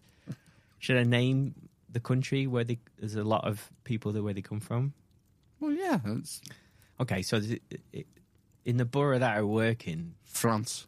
there's loads of people from Bangladesh, right? Mm. And they don't have a term for therapy. It's not in Bengali. It's not in the lexicon. It's not a known concept. Therapy. No. So they go and they're obviously anxious, obviously depressed, obviously traumatized. So, potentially PTSD. From the time. But they have no. Concept. I wish I hadn't said they, but I wish, We know what you mean. Gosh. but like you say, there's literally no words. So I work with interpreters, loads now, and they have to explain what a counselling means, and it's not that's the other thing is like CBT is not counselling. It's so nuanced. That is so difficult. Well, it's not counselling, it's therapy. But So- they don't have a word for it. So if I'm talking to like a 60-year-old Bengali guy who's come over because, say, for example, this is quite an often story. He's a politician in Bangladesh. He's come over for a wedding because there's loads of his family that live Free beer. in London, Yeah. yeah. And whilst he's been away, people have come round to his house and set fire to it. So he's claiming political asylum, and he's anxious and depressed because of that. My first argument is, which is I always say to them, is that's a totally natural response. You shouldn't be pathologized for that. It's normal to be anxious. It's normal to be sad, essentially, depressed about that. That's a normal human experience. Yeah. And then then the guy has no idea what counselling is, where do you go from that? Maybe you have to ignore the fact that he doesn't understand what counselling means and just do it. Just start talking. I don't think it matters. I met this. Well, I did. I spoke to him on Teams. This guy from Afghanistan, and he worked for an NGO. And I thought, when I met this guy, I thought, I have no chance, absolutely no chance in helping this guy. Right? So the whole regime thing collapsed. They withdrew, didn't they, at the end of 2021? Yeah, Biden. Helicopter going off the embassy. So they pulled them all out. Inflatable planes. He happened to be, at the exact time, he happened to be in London on business. Right. He got a phone call from his wife saying the Taliban had been to the house. Said, where's your husband? Durka. We need to arrest him or whatever. Mohammed Jihad. I like how you're trivialising it. And then he said, obviously, I don't want to go home. I've already been tortured by the Taliban. God. And I can't remember, it was probably like 20 years ago or something like that. Yeah, it must have been, 20 years ago. And then, like, the Americans came in. Yep. And then he said, like, I set up this NGO. I was, like, this, like, main guy in the place that I lived in. He wasn't religious at all. I probably, call him secular or whatever. And basically, like, his wife was in Afghanistan. His daughter was in Afghanistan. He had a son that lived in London. And I thought, there's just no way that any of the things I'm going to talk to you about are going to help you at all. But anyway, we started doing some stuff. And he was fucking living in one of these, that again, my words fail me, but that are kind of demonised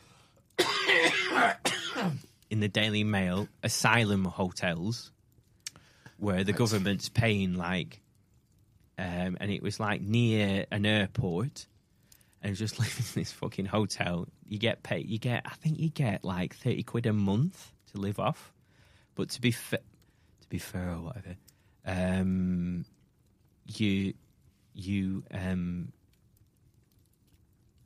get your food and you 3 squares, whatever, and roof over your head, whilst they assess your claim. Yeah. And I just said to him, I said, but you could still, and I said he had his laptop and whatever, and the NGO that he worked for was based in Holland, and I said, well, you could still work, couldn't you? I don't want to do it because I can't. So he was like quite a principled guy. He was in his late 60s. And he had like all these medical issues as well. He had this issue where fluid goes into your scrotum. So his ball sack would swell. And I looked it up afterwards and I thought, fuck me, it can go to like 10 times the size. So it's like carrying around a football between your legs. Wow. I know. And then when it swells and as well. Do you know how they cure it? How they fix it? Drainage? Exactly. Yeah, drain with the syringe. Yeah. Over and over again. Yeah. That's not... I've had my knee drained a few times and it's not pleasant. No. So there was all of that on in the background. And I just thought... And he had diabetes. He had something else. And I just thought, fucking hell. There's just nothing I can do here. You're in a shit... It's like... There's this term called SLS. That's the acronym. It sounds like Scientology. It's called shit life syndrome. Oh, right. So, and, we've talked, I think, off air maybe, that a lot of depression is probably down to shit life syndrome in that a lot of, A lot of people live unfulfilling lives. Yeah. And there's only so much of that you can take. Or you're abused as a child, physically or sexually or emotionally, and then, unfortunately, that kind of experience in childhood leads you to form, and this is what the research says to a large extent, form unhealthy relationships when you're older. And then that, then causes his own issues, obviously, doesn't it? Yeah, I'm not saying that shit life syndrome is self-inflicted. No. There are external factors and there are internal factors. There's always a way out. It's very difficult to make those changes. Absolutely, yeah. Depending on what hand you were dealt. I mean, but there are people who were dealt a really shit hand and done really well. And there are people who've been dealt a very good hand and done very shit. So it's nature and nurture, isn't it? You can't help the hand you dealt with, but you can change how you react to it. But with this guy, I just did very basic stuff. We didn't... And when I talk about basic stuff, this is like in CBT language. Didn't even touch, what his beliefs about himself. It was all very behavioural. And there's a load of research around changing your behaviours and how that changes your beliefs about yourself and all your thoughts and all the rest of it. What was his chi situation? Well, that's probably why... You have to milk him. That's why Helen has probably failed her driving test, because I may have siphoned off some chi in August for this guy. Right. He needed it. Yeah, he did. And just basic shit around... basically, my idea was he'd been a community leader in Afghanistan, done loads of stuff for the community, people who come for him for loans... Yada, yada, yada. So it was a position of status. So basically what he needed to do was be in a position of... status is the wrong word. Security? No. Giving, essentially. It seems what he did in Afghanistan. And I said, right, that's what I didn't say that to him. What I led him to in my mind was you just need to start doing that in this hotel, basically. And is that what he did? He started to do it himself. But the thing about him was, and that's the thing where shit life syndrome comes into it, in that I don't know much about his childhood, but he said it was okay, there was no issues. And it seems that if he'd created that kind of life already in Afghanistan, where he was a community leader or whatever, that those skills were there. They were just kind of dormant, essentially. And only been dormant for 8 months, not like a decade or whatever. So it was easier to get him into a place where he could start doing that again. The beliefs were there. I've done this before. I'm 68. I know what I'm doing. I've done this for decades. Yada, yada, yada. Whereas if you get someone who's 40... and they've had 40 years, 16 years being in, abused by the parents, 20 years of being in an abusive relationship or a series of abusive relationships, that will make you have a different set of beliefs about yourself, the world, and the future as compared to this guy, essentially. Yeah, I can imagine that. I found it interesting when you were learning about this guy, that your initial reaction was, well, I can't help this guy. No, yeah. And what I think we're missing in our current civilization paradigm is conversation. We don't talk to each other. And I think just through the action of talking to the guy could be helpful. You think about how fragmented our lives are and how much time we spend on devices or in front of screens or checking emails or whatnot. I think that's a key. I think even just talking, because I remember when we started doing this 5 years ago, and it was a fucking novelty because we wouldn't normally talk. We don't talk to each other during the week. I don't talk to my brother during the week. I don't talk to my mum during the week, other than an odd hello, goodbye sort of thing. You don't have conversations. I mean, you don't speak for 30 minutes or 60 minutes. And I think that was a novelty when we started doing this. That was something that was missing And I think there's a value there. Probably psychological. I think there must be some psychological value in having long conversations with people that you care about. There must be. Otherwise, why would we? That's the basis of therapy. Well, yeah, and it's only recently been lost. Only a couple of generations maybe, that it's sort of slowly tapered off. So I think even just by talking to the guy for an hour, if say you get an hour session a week, just that 1 hour a week of talking to someone can be therapeutic, even if it's not even intended to be. Just mute me a second. He's doing a horrible greenie. I'm sorry. It's got very thick mucus. Yes, and that's evidenced. So Is it? It's in the literature, is it? So just talking can provide therapeutic gain. Can make you feel better. Right. And it's the term in inverted commas is offloading. Oh, right. So that's a familiar concept to me, where, I mean, that's not what we're doing. To me, that's someone who's gone too far. They've not been speaking enough, and then they've got all this shit in their head, and they're having to and offload it onto someone. Someone, please listen to me while I offload this fucking shit that's going wrong. I mean, that's a sign to me that it's gone too far. That if maybe this person was talking to a sister or a mother or an auntie on a weekly basis for an hour, it maybe wouldn't get to that point where, she has this massive offloading moment. Quite often, people, and again, this probably comes back to the ocean, that people, for a variety of reasons, don't do that. They refuse to talk? And also maybe how people react to them as well. Right. So when they start to offload or talk about their insecurities or talk about whatever they say, So, the classic thing in British culture is stiff upper lip. So, you just carry on. You'll be all right. No, it's not an issue. That, yeah, you'll be all right, mate. Yeah, whatever. So,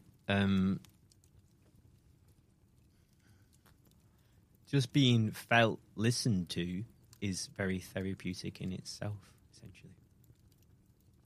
I would imagine so, because this would have been the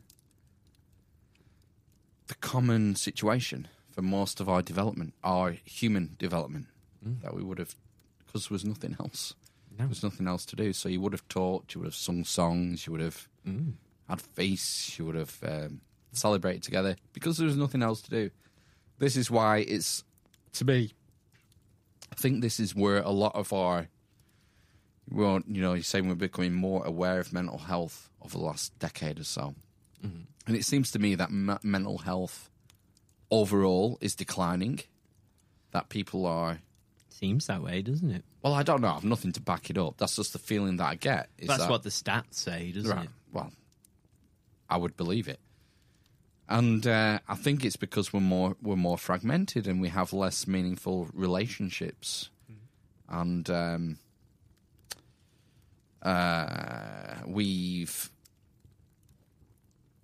it's interesting you talk about this sort of multi-generational household thing. I think there's something in that, definitely. Yeah.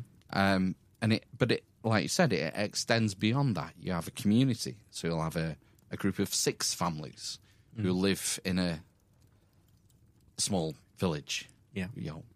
Tribe, to me, is not a derogatory term. I know Stanford think it is, and they've taken it out of their lexicon as of last week. But I think it's a legitimate word to use, and that, I recognise, that guy, he's the cousin of my niece, and, we know his family tree. I remember his uncle. His uncle used to put me on his knee at Saturnalia. Whatever. And finger me. There's I think there's a loss in missing out on that larger network, that extended familial friend network that is completely been wiped out in Western society. And we have the point now where parents in their 30s and 40s, they live in 100 miles away from their family network, and then they have to rely on childminders and nannies and all the rest of it. And while they may be able to financially do that, they're still missing out. And the other family is missing out. Like the network's missing out. The grandparents are missing out. And it comes down to values. Like you can't put you have to decide what the value of that is. I think it's important as well that your children are influenced or exposed to different ways of thinking or just different ways of behaving. So it's like, like leaving your kids with like an auntie or an uncle or whatever, they will have very different or maybe similar kind of rules for living in their house, what you can and can't get away with. Yep. And it's really important for attachment as well. So, if you can form an attachment with another caregiver rather than just your parents, so that the world is safe, essentially.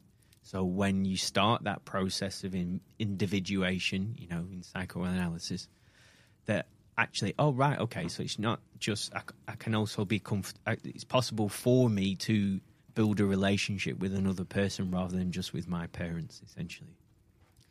But again, that brings you back. But this is the thing that I'm just exposed to, not just, but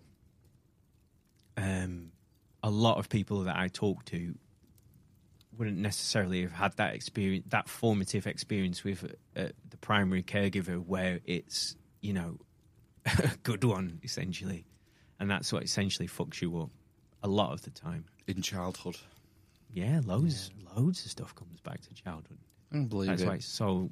I don't sort of buy the Gabor Mate philosophy that it all comes down to trauma, and he's sort of an extreme environmentalist when it comes to environment versus nature versus inheritance. He's sort of an extreme that we're the blank slate. Everyone's the blank slate, and it's your childhood and your experiences that mould everything. I think that there's yeah, but this is the a bit thing. Simplistic, I think. I think I mentioned this to you. I don't know if I said it on the podcast. Is that a lot of these psychological theories and people who promote them and who get successful at promoting them, it comes from their own experiences. So like Freud, so like Gabor Mate, so like Jordan Peterson, so like Jung. Jung seems to be that's the interesting thing that I'm sort of understanding about Jung is that his I looked at his model of the psyche, and it's fucking wild. There's so many influences he's got in it. I think it's like 10. So it's not like nature, nurture. Yeah, it's not like, he's got the collective unconscious, he's got the shadow, and that's the only two I can remember. And he's got Shadow the work. id, the ego, and whatever. And that, to me, is probably more realistic than saying, your childhood, that makes beliefs, da-da-da-da. There's all these other things that... So, like, CBT is based on... and CBT is not... It's called CBT, but it's basically an amalgamation of lots of psychological theory, and it takes influence from psychoanalysis as well. But basically, a really simple Beckian, that's the guy, he's called Aaron... He's called Tim, but his middle name's Temkin. Temkin, Beck. And it simplifies things and it makes it more understandable. So essentially you have negative childhood experiences, so they could be anything. They form core beliefs or beliefs about yourself or the world or the future or other people. And then that influences certain rules or assumptions that you make about the world, and then that influences how you deal with things. Essentially, it's really simple, and that's a really useful way to kind of formulate things for most people. But that doesn't take into account, the shadow self.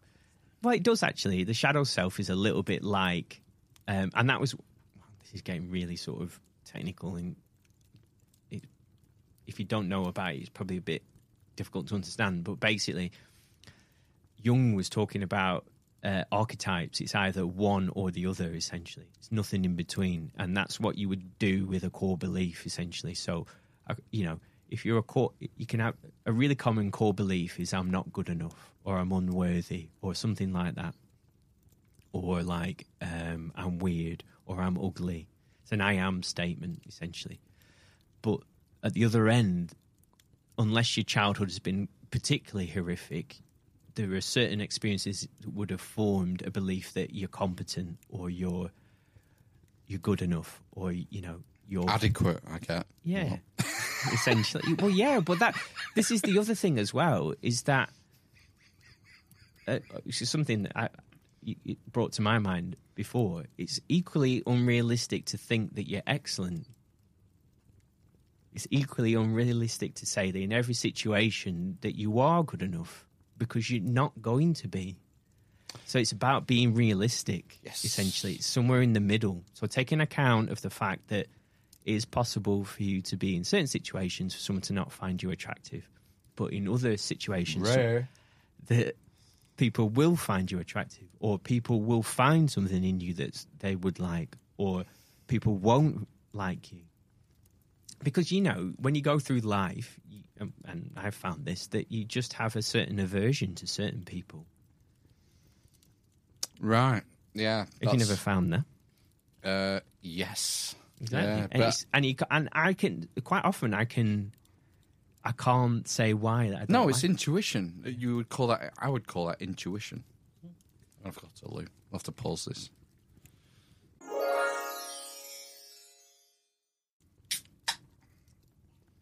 It's absolutely delicious. This. I really do enjoy this.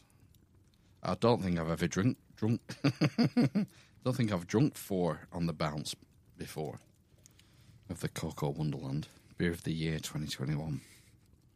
It is. Cocoa. That's why it's Cocoa Wonderland. Why? Because you made it into a song. Oh, fuck. Yeah, Cocoa Wonderland. That's the schema working. That's why you're a CBT guy, you see. Well, You yeah, pick- that's how it would be. This is the thing is... Oh, God. Nobody knows what the answer is. Nobody.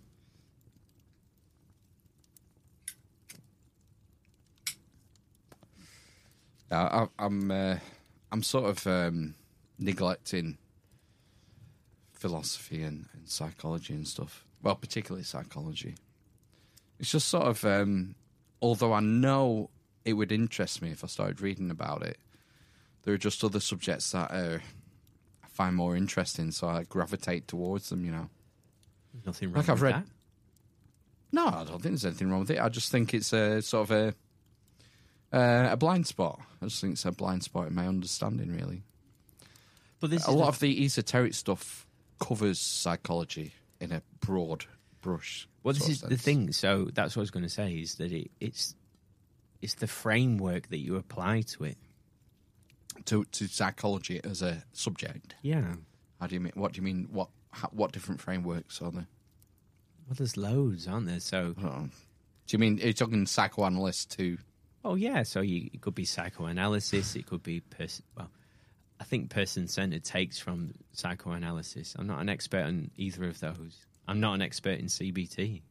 I'm like a holistic. I'm on a holistic view. I'm not interested in narrow analyses of different areas. I'm more interested in the broader picture.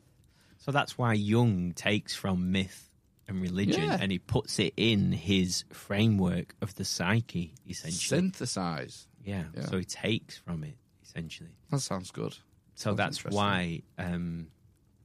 So, like, behaviorism would say, it's like Skinner, I think I've said this a million times, said, give me a boy and I'll give you an accountant or a lawyer or a whatever.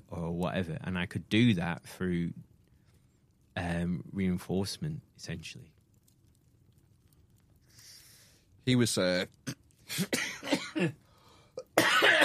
B.F. Skinner was a horrific globalist as well. He was tied to the UN and various Makes different sense. institutions, yeah. But a lot of the stuff that it forms the basis of therapy, and the stuff that he suggests works. Oh, yeah, I mean, you can And still he- be he- right and be horrible. Yeah. So that's fine. And that's why, it went from behaviorism to cognitive psychology to social psychology to social constructivism, which is what we're up to now. Social constructivism. What's this mean? Well, society creates us, basically. So the culture. Right. So it's purely external. You're right. We're all victims of... Yeah. The Our own society culture. we live in. Yeah, I mean, it sounds to me that sort of fostering helplessness in some ways, it's like a victimhood. It's all being done to me. Well, from yeah, outside. that's the purely negative way. I am very much convinced that behaviour. So let's start at the beginning. Sorry, childhood has a massive influence, probably the biggest influence on how we behave in the current time. Day to day. And then our behaviours influence it. The way we think about ourselves or our beliefs about ourselves influence how we behave. And I also believe that there's social influences about how we behave or feel or believe things about ourselves. Right. So it's not one or the other. No. It's all of it. But it's how is it weighted? Exactly. So it sounds to me that we're weighting it in the modern era. We're weighting it heavily on social aspects rather than the childhood or behavior. Yeah, and it probably will change again. Yeah, because there's always a backlash. Yeah. Because things are taken to the extreme, Yes. and then you realise that, psychologists can't answer a question like, what is a woman? And then there is a backlash. Because as interesting as these different theories are, they have to conform with observed reality. And if you twist yourself into intellectual cul-de-sacs to the point where you can't answer a question such as what is a woman, then that ideology is going to die because it's nonsensical. Yeah, I mean, what generally happens I'll start sounding like Andrew Tate in a minute. I'm going to go off on feminists. was, have you got some like Vietnamese women in that fridge? Yeah, chopped up. Yeah, let's joke about human trafficking.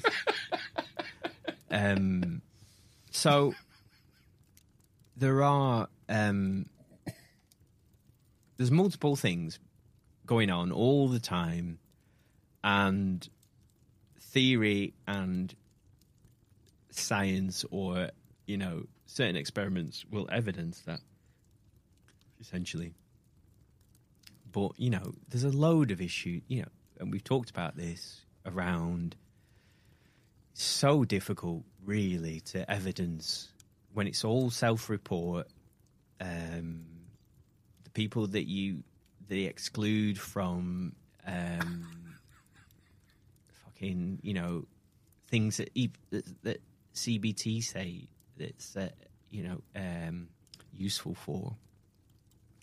Because when I first got into this, I thought. I've said this before. I thought, all right, yeah, I'm going to learn the secret science now. I'm going to learn. Right, so you say this to a person, and this makes them feel better. And honestly, and they say like, okay, so what you need to ask people. Basically, my first job, this is what it boils down to. You've got to convince people, essentially.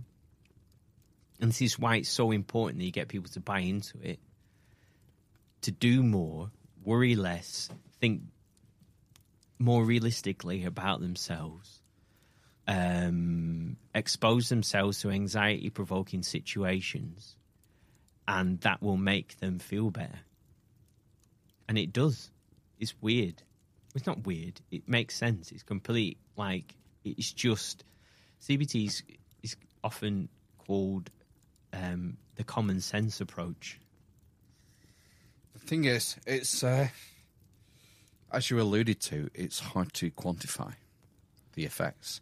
And if I've learned anything over the last couple of years, is that even the hard sciences and the literature and the peer review system, I mean, it's a con job. It's so easy. Even something that's quantifiable, it's so easy to manipulate the numbers and then get a press release and then get it on all the mainstream sites.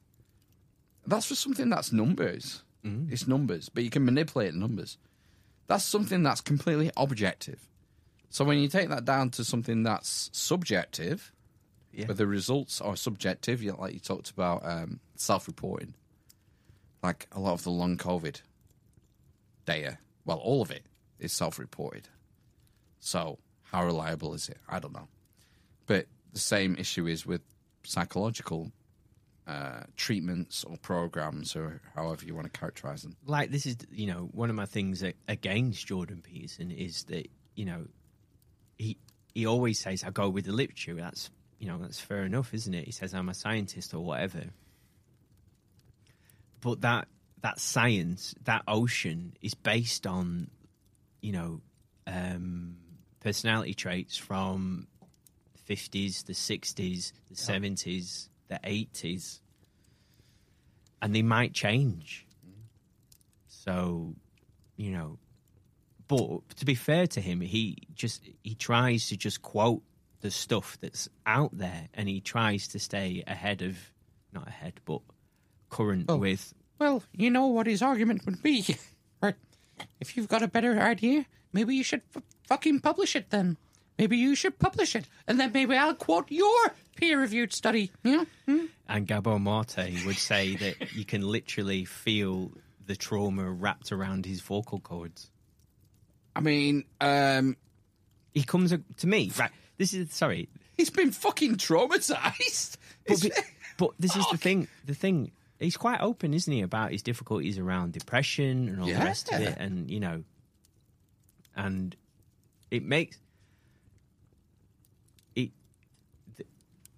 he talks glowingly about his mum. Right, yeah. And I read a blog years ago, before he started touring and all the rest of it. Maybe when he was starting touring, so before he exploded into the mainstream, about how upset, like, it would absolutely destroy him when he thinks about his mum dying. And he talks about his dad a little bit, but not very much. So it makes me wonder about his relationship with his. Yeah, from what I've understood from the books of his I've read and the content I've consumed, he talks about his dad as sort of a stereotypical Canadian, working class, hard but fair, like a standard, sounds fine to me. What a father probably should be. Oh, should. That's an interesting word. Ought. Maybe ought to be. I think the concept of what a dad... I think I'm very different to what my dad is with my kids. Yeah? I don't know what your relationship... How so? Well, I say I love you. Really? Yeah. You pussy. all the time to both of them. That's good. And I hugged them and all the rest of it. One of my formative memories, like my core memories of as a child, is sitting on my dad's lap in front of the gas fire and him stroking my head in my pajamas and him falling asleep and me falling asleep. Yeah. But he never said, I love you. Ever. He never vocalised it. No, same for me. Same for me. And my dad's still here. Have you ever told him that you love him? No. When you die, do you think you would regret that? No. No. And I'll tell you for why. Go on then. I think, and the same goes probably for your relationship with your father, it doesn't need to be said. I think it's inherent and it's... in your relationship, in how you behave. Absolutely. I don't think he needs to vocalise it. I think it's well understood both ways. And I think, like you mentioned that memory of your dad stroking your hair. I mean, that's what it is. It's love. Yeah. There's no question that your dad didn't love you. We're thinking about, well, we need to hear it vocalised. I think maybe that's a modern thing. Maybe that's... Some things don't need to be said. I don't know. I think there's a difference in having it confirmed. I do. For me, It could be, yeah. for me, I don't think it's silly. I understand where it comes from, and maybe I will regret it if I don't implement it, because I don't make a habit, like you say, of saying to your kids, I don't do that. And maybe I would regret that if I didn't implement it. But maybe my kids will get to where I am now and think, well, he didn't need to say it because of all the things he did for us. It was inherent in his actions and the way he was with us that he loved us. And having that vocal confirmation. But I don't know. I'm spitting shit. I have no idea. You could be right. Maybe there is something in hearing that vocalization. Maybe it depends on the person, man. It's like maybe it's something that you crave and other people don't crave. yeah, I think that's probably a lot to do with it. I mean, even it's probably getting a little bit personal, but he wouldn't even say, you've done well. Right. So you didn't get much positive reinforcement? No. No. So my dad was like a very much, he would show. So have you ever heard of the love languages? No. So I can't remember them all. The only one I know is Take That, was it? No, Backstreet Boys. Take That mainly. 95, yeah. So After Robbie left. one of them is called Acts of Services. Right. So my dad did everything. He did, so he would clean, he would cook, he worked like 12-hour shifts, all the rest of it, yada, yada, yada. So that could be interpreted as him being like a control freak. I'll do it because, you want You're going to do a shit job. Yeah. Yeah. And he probably said that. But that was the way that he showed that he could care for us, basically. He worked as hard as he could. When he was younger, he had 2 jobs and as much money as he could. So, he could provide a very much different childhood for us than he'd had, essentially. That was the basis. And that brings us back to like Boxing Day and, how he was brought up, 4 people in a bed, icicles on the inside, looking for coal on the railway lines because they didn't have enough money to buy coal, all that kind of stuff. So and I think that's a bit, your dad's probably similar kind of age, about 10 years younger, wasn't he? Slightly less. In that. He was a boomer, so he was born in 46. Right. So my dad was born in 1938, so before the war, just before. He would have been evac then. No. No, he stayed here, did he? Well, Preston wasn't bombed, was it? Or did they not evac from Preston? No, because he wasn't bombed. It's on the wrong side. Well, right side of the country. I imagine the fuel wouldn't have lasted to get to Lancashire. Basically, it wasn't bombed. They bombed Belfast. Well, they didn't bomb. North. They didn't bomb for some reason. They didn't bomb Strand Road, did they? Or was that built after the war? I don't know. Anyway, Well, my granddad worked at English Electric on Strand Road in the war, so I don't know. Anyway, he wasn't evac. no. The reasons why he wasn't evac, I don't know. Well, there's no stories about Preston being bombed. Well, at school, you would have been taught about Preston being bombed. Liverpool was bombed to fuck, wasn't it? And Coventry. was Sheffield bombed then? I think so, yeah. Belfast. Well, Sheffield's a famous one. Coventry's a famous Coventry's one the big because one. of the church, isn't it? That's still there. London? London, obviously. Bristol, I think, got done. So, and that might have been down to intelligence. I don't know. Yeah. But his mentality, obviously, was very much right. I just need to provide, and the way that his dad was, from it, the way that he interpreted the way that he behaved was right. I need to be the absolute opposite of my dad, which was his dad. The way that he explained him, he didn't do very much. He just argued and beat up his wife all the time, and then so he was just the opposite of it. Did he work? Was he? He must have done. Well, it comes back to the other thing that I don't really want to talk about that goes on in our family. All right, don't then. So, and that might have influenced how his dad behaved, which is something new that I've learned essentially. But yeah, and then it seems that his mum was probably a little bit mentally unstable as well, but the experiences that she had in that marriage probably would have done that, and I don't know about her childhood, so that would have influenced it. But that would have influenced how he behaved with us, and I I'm not saying that my experience with my dad was on the whole positive. Yeah. That's all you can ask, really. I understand that mindset of I want to make things better for my kids than I had. I think that's a constant. That's always been from my point of view, that's been a constant.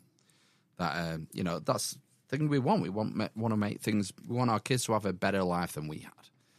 As a minimum. Well, I suppose you think about your childhood and think about what's Well, for me, what was missing was that. For example, I'm not minimizing that, but other than like holidays, growing up, I didn't there was no.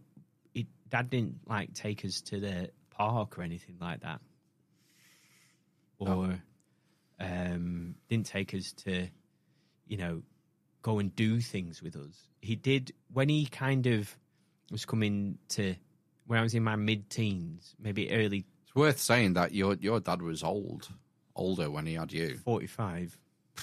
Fucking hell. Well, I'm not 40 yet. I mean, that must play a role.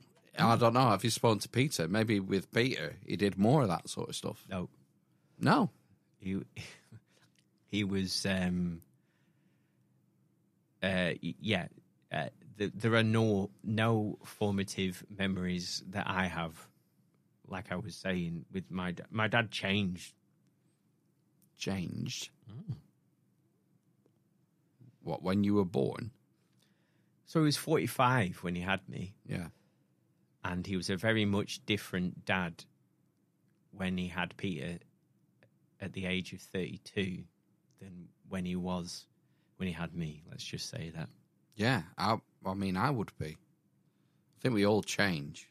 I mean, we're talking 15 years there. How he was, because of the amount of stress that he invited into his life.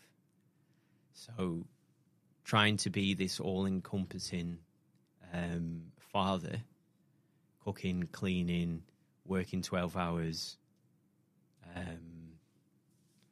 he could lose his temper quite a lot, basically. Yeah.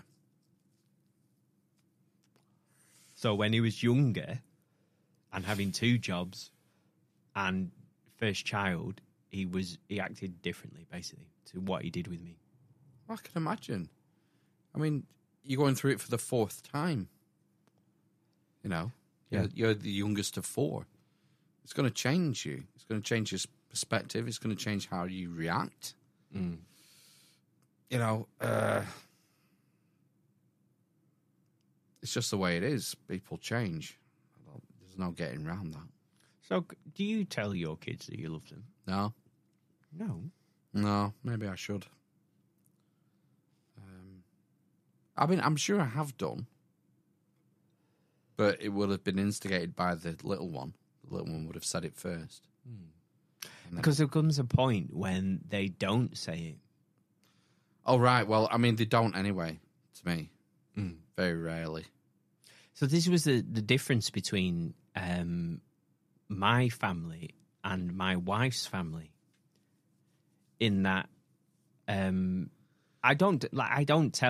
never told my mum since I was like a child that I love her, No. and I don't tell I don't hug my sisters, I don't hug my brother, I don't tell them I love them, or anything like that. No, With I don't tell my wife. well, that's for different reasons, but how I interact with my family is very much based on our childhood experiences.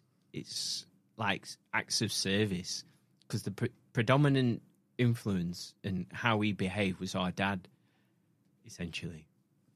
So how does that differ with your missus's family? It was weird. They just hugged each other. They just said, I love you all the time when they were going out.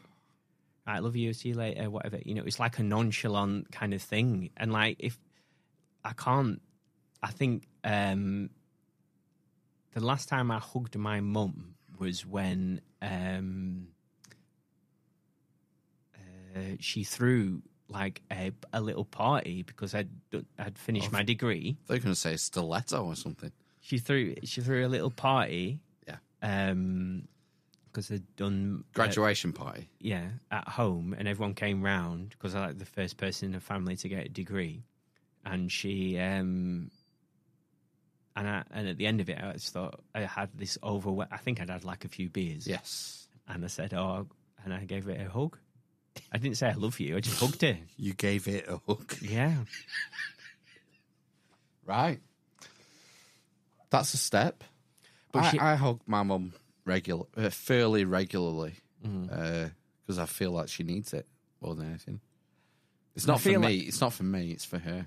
I feel that my mum needs a hug from me, but I Yeah. still don't do it. Well, that's something that you can sort out. That can be implemented. I'm fascinated by your wife's familial attitudes, and the thing that struck me was you mentioned that it was almost nonchalant the way they say "I love you." Does that degrade it? Does that mean that it's less meaningful when you're saying it every day? I think so. Do you think? I don't know. I think it might do, but I think it makes it more ingrained in some way. I mean, if you're hearing it every day, then you're less likely to build up this neurosis of I'm unloved. So I think that's a good thing. I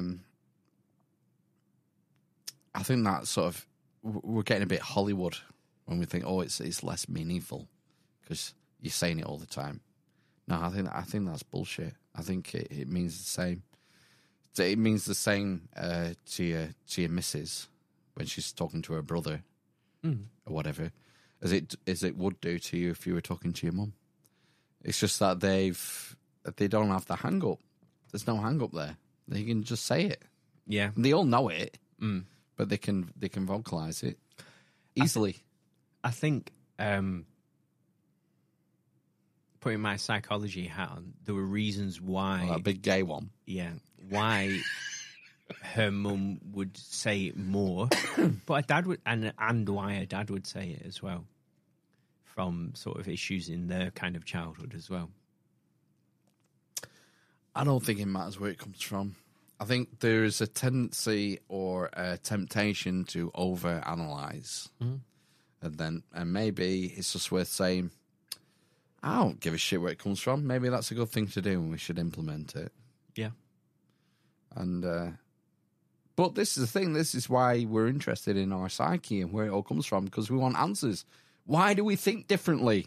You know, why do you think different from me? Why does my missus think different from my 7-year-old, whatever? We're interested and we want to get to the bottom of things. And that's what psychology is about. It's about getting to the bottom of the way we think.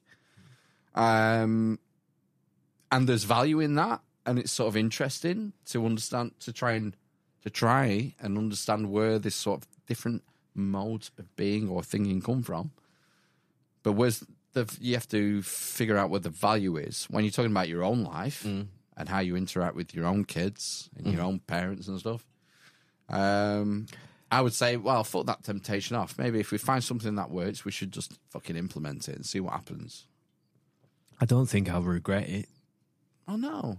That's the thing. But I'm same as you. Like, I don't tell my kids I love them.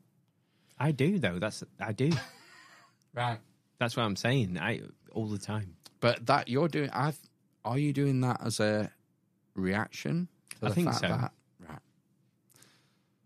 Right. But my dad didn't tell me he loved me, so I'm carrying it on.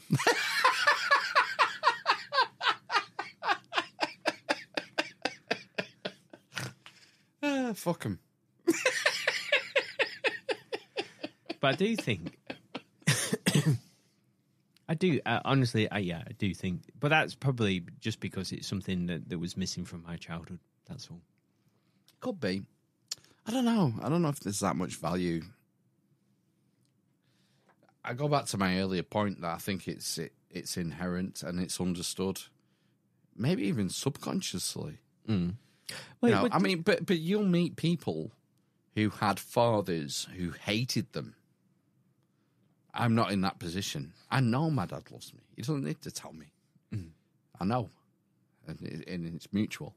And it's the same with my kids. But I imagine there are people that you've spoken to who have been damaged in that way. In that they've understood that their father fucking hates them. And it's real, you know. Well, the other thing I think about as well, which comes back to bedtime, is Marcus Aurelius's Meditations. Do you know which quote I'm thinking about, which I'm going to butcher? No, I don't know. Is it something along the lines of kiss your child tonight like it's the last time you will ever see them? Yeah. Yeah. So I think about that. That's one of the meditations I think about all the time. Because it could, you know, it's like probably 1,000,000 to 1. No, but yeah, but it's based in reality. That's what I mean. And This is especially so in, you know, when was Marcus Aurelius around? 100 AD or something. yeah. So, you know, it's even more prescient then, wasn't it? Yes, and still prescient today. Maybe this is something we should do. We should get a Stoic on. I've been following a couple of Stoic philosophers, like modern day Stoicists. Well, Stoicism, again, bringing it back to CBT, takes a lot from that. Is it? Yeah. Well, your thoughts are your thoughts, aren't they? Essentially. It has no bearing over what you do or don't do. Influences them. Do or do not. There is no try. Exactly, yeah. That's what Yoda said, man. Yeah. And that's Stoic, isn't it? Absolutely, yeah. I think there's a lot of value in it. It's like I'm not well versed at all. I mean, that's part of the attraction for getting a Stoic philosopher on. And that is something I don't know much about. I'd like to learn about it. I think there's probably something to it. Yeah, so that's another book that I need to read is the Meditations. Oh, right. You can get it on Audible. Yeah, I got the Audible version. Yeah, no, I think that's cheating. Yeah, I do, because you can't meditate on the meditations if it's an audiobook in the same vein. No. I'm surprised I haven't got it. I'd be surprised if I don't have a version of it. Oh, I'll tell you what, I've got a Penguin's compendium of the Stoics. I have, and it's got some Aurelius in it. Well, Some other guys. Stoicism was the... it's kind of an outside force, wasn't it, in the Roman world? How do you mean outside force? Well, Cicero was famously quite stoic, but Yeah, he yeah. also criticised it, I think. Yeah. So it goes beyond him. It goes back to the Greeks, doesn't it, Stoicism? Oh, yes. Yeah, well, all philosophy. I mean, when you sort of compartmentalising these philosophies into ideas like Stoicism, I think they all go back to Greek. As the founding. In our Western fucking paradigm, I mean, you could argue that a lot of them go back to India, Yeah. you know, or wherever. But as far as records, written treatises we have, then yeah, it probably goes back to Greece. Yeah. But you can... The Stoicism or the Stoic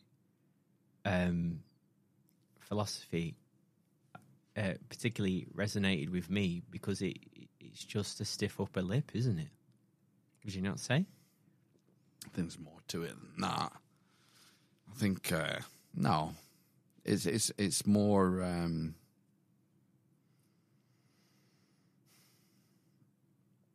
It's more the word beginning with H. It's more holistic than that. It's not a stiff upper lip at all costs. People might see the outside sheen of it to maybe be a stiff upper lip. But there are foundations underlying it. It's ration. It's kind of rationalistic in a lot of ways. I don't know. I'm not like I said before. Philosophy is my fucking blind spot. I only know bits of it. That's why I think it would be good to get someone on talk about it. Yeah.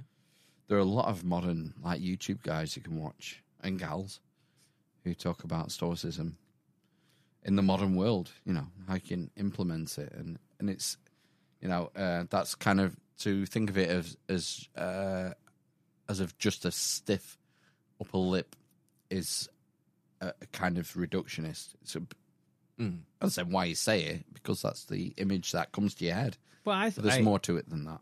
What I've grasped from it, and it's very limited, is a large part seems to be kind of your emotions are your emotions, and they shouldn't guide how you behave, essentially. Yeah, A to a degree. helicopter view. Yeah, maybe. It's not about sort of putting your emotions away and locking them up. It's about recognize. Well, yeah, that's why Temkin, he talks about Buddhism, Stoicism, something else as well that influenced the way they, again, classics. But the world that he built his theory in is very much different to the world now. So, like, you know, people were put in or opted to go in an asylum in the 60s who had, like, depression. You know, so you're at home, being depressed, stop going to work, whatever. You were just put in an asylum. And he started basically seeing these people, and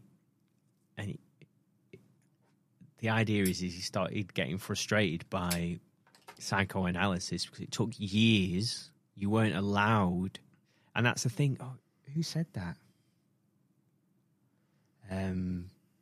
No, it's something off. Have you watched Stutz?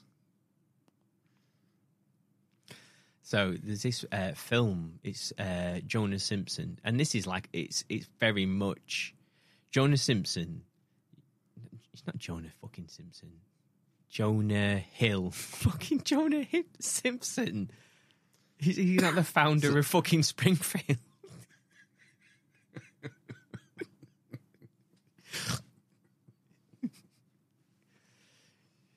Let's go lay this cornerstone down here in Simpson Town, Yeah, so Springfield Town. Jonah Hill, so the fat lad, yeah. isn't it? So my understanding of American therapy is a lot of it is still based in psychoanalysis. And this Stutz guy said when he was like training, he's a psychiatrist, so he did his medical degree and then he went into psychiatry. He said that when he was doing his training, one of his people, he said something, Stutz, he's called something Stutz, that's his surname. Phil, he's called Phil. Phil Stutz. He said, I just wish, I could just tell them to do this and it'd make you feel better. He said, and his supervisor said, don't you dare intervene in their day-to-day life. They've got to come to their own realization, essentially. So that's the argument against psychoanalysis, in that it takes ages. And again, that's the argument against CBT, in that it's been put down into these, right, you're diagnosed with panic, GAD, health anxiety, depression, yada, yada, yada, psychosis, whatever. Fucking hell. Yeah, and All of them? Well, quite often you present... I can assess someone, and quite often they're depressed, they worry about stuff. So put it into, like, layman's terms. Essentially, they're sad, they're worried about their health, they just worry about everything. They sometimes have panic attacks. Sometimes, what are some of the other things I treat? I can't remember. All the other anxiety disorders. And they have a phobia. Everyone has a phobia. Really? Like a normal phobia, like snakes or something, or a weird phobia like escalators? Well, I think why would you say an escalator phobia is weird? Because escalators aren't dangerous. Why? Because they just take you from this level to the next level. But what happens if you watched a video about someone's cardigan being eaten by an escalator and you get trapped? That was unlucky. Good job I'm not wearing a cardigan. But Why is it do you not irrational? think there are irrational phobias? No. No, all phobias are rational because they all come down to nurture. No. A previous childhood and its experience. No. They have, No. they have a basis in fear. So this is where the behaviorism comes in that the fear, that the thing, the stimulus, has been associated with a certain situation. Oh, right. Well, maybe it hasn't. What if it hasn't? Well, that doesn't happen. All right. So all phobias are related to a trigger moment in childhood or adolescence. Not childhood, could happen in All right, but an event. or so the reason- or a realization doesn't have to happen. All right. So just the realization of a possibility that my cardigan could get trapped in an elevator. Yeah. Why is that irrational? Because it's unlikely. It's unlikely, yeah, but it's not irrational. All right. Well, is that not just a numbers game? Yeah. The difference but it's between not irrational and unlikely. exactly. So why is it irrational to think that your cardigan may get stuck in an escalator and it might mangle your arm or something? Because you're more likely to get hit by a bus, get into a shopping centre. Yeah, I know, but it's not. Are you afraid of that? No. Well, why are you afraid of the escalator then? Well, that's one of the cognitive arguments against it. Right. Quite often doesn't work, Well, maybe not, no. but you would try that as a therapist, probably. Would you? You'd sort of tentatively say, you know, what if you're not even wearing a cardigan? Would you still be afraid of the escalator? Yeah, and then what tends to happen is like people. Yes, it's gonna eat me up. Well, yeah, but why is fear irrational? Fear's not irrational. We're Exactly. talking about irrational phobias. But this is the thing. So the fear. So this is a universal, unless you're a psychopath. You have no fear. And that's why they end up like doing all this weird stuff to get that feeling, essentially.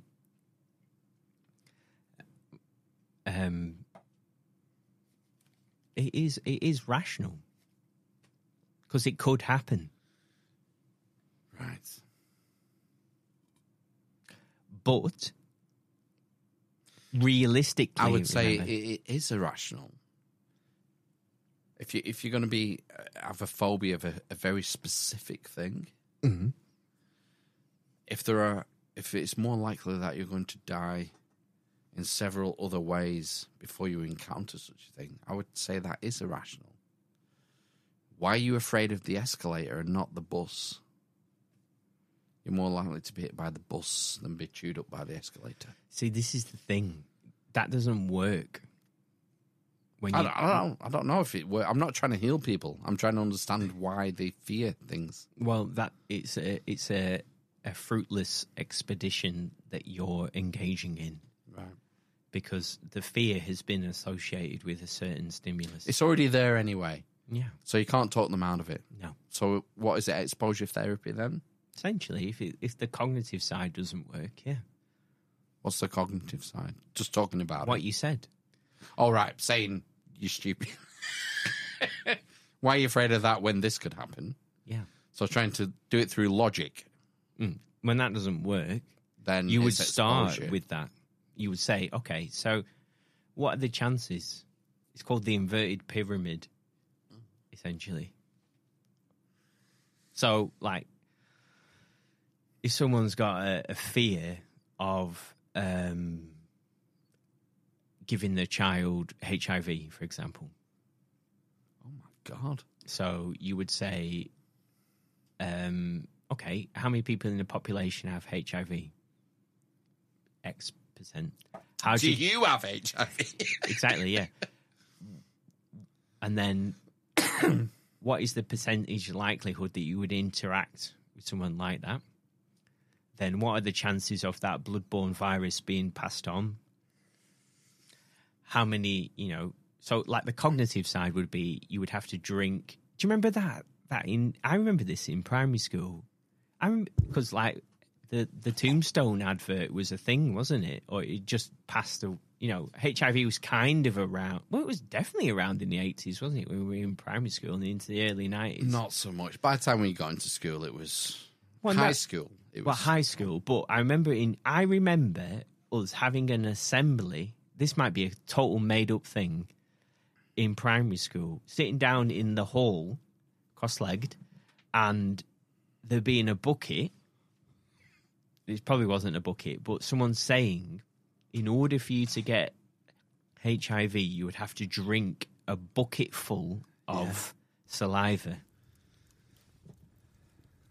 I remember Yeah. that being quoted to me as a child. So maybe we were moving away from that point of, all people with HIV are going to kill you to it's was- probably quite hard to get well, that was all sort of propaganda, wasn't it?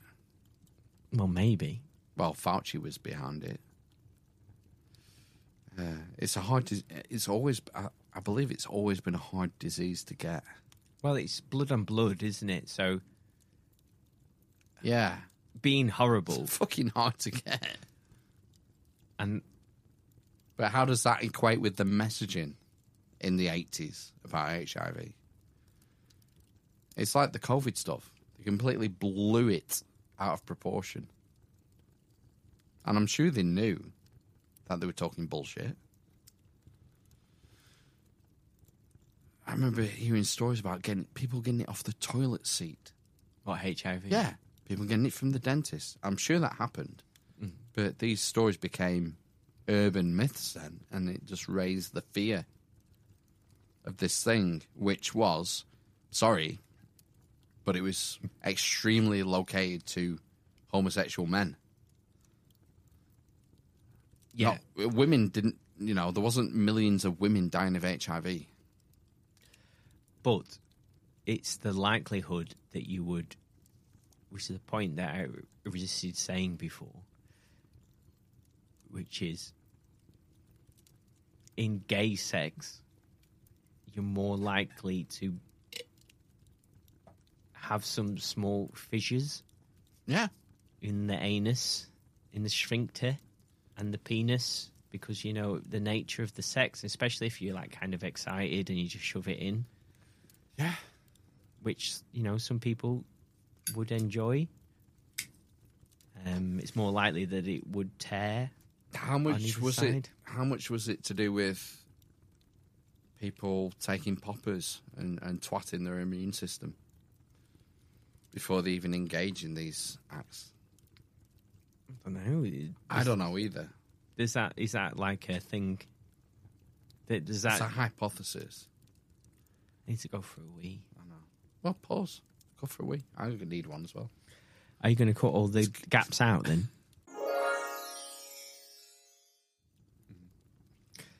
Do you think putting the headphones and talking through a microphone changes what you talk about?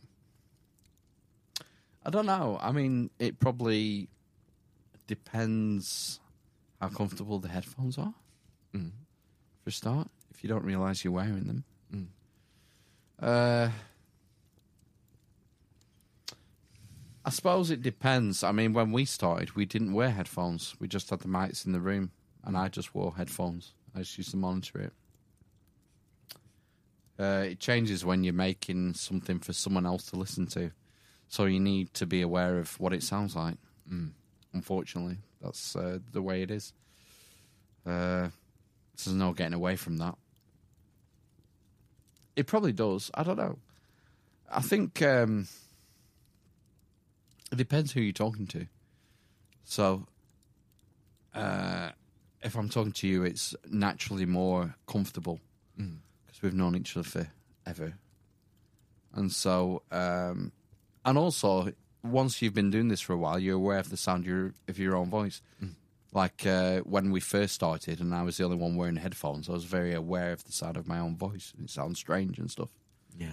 But once you've done 250 episodes at 3 hours a piece, it's like, well, that's what it sounds like. So 3 hours of pizza. yeah, you get used to it. So I don't think that impinges at all. And it depends on the setting as well. It's like psychedelics, setting. This is very different what we're doing tonight from what we would normally do. Having the fire on and we're not looking at a screen. There's someone, talking to someone we don't know through a screen. It's a completely different atmosphere, isn't it? Yeah, but when we have a guest on, it just seems that you're having a conversation with the guest.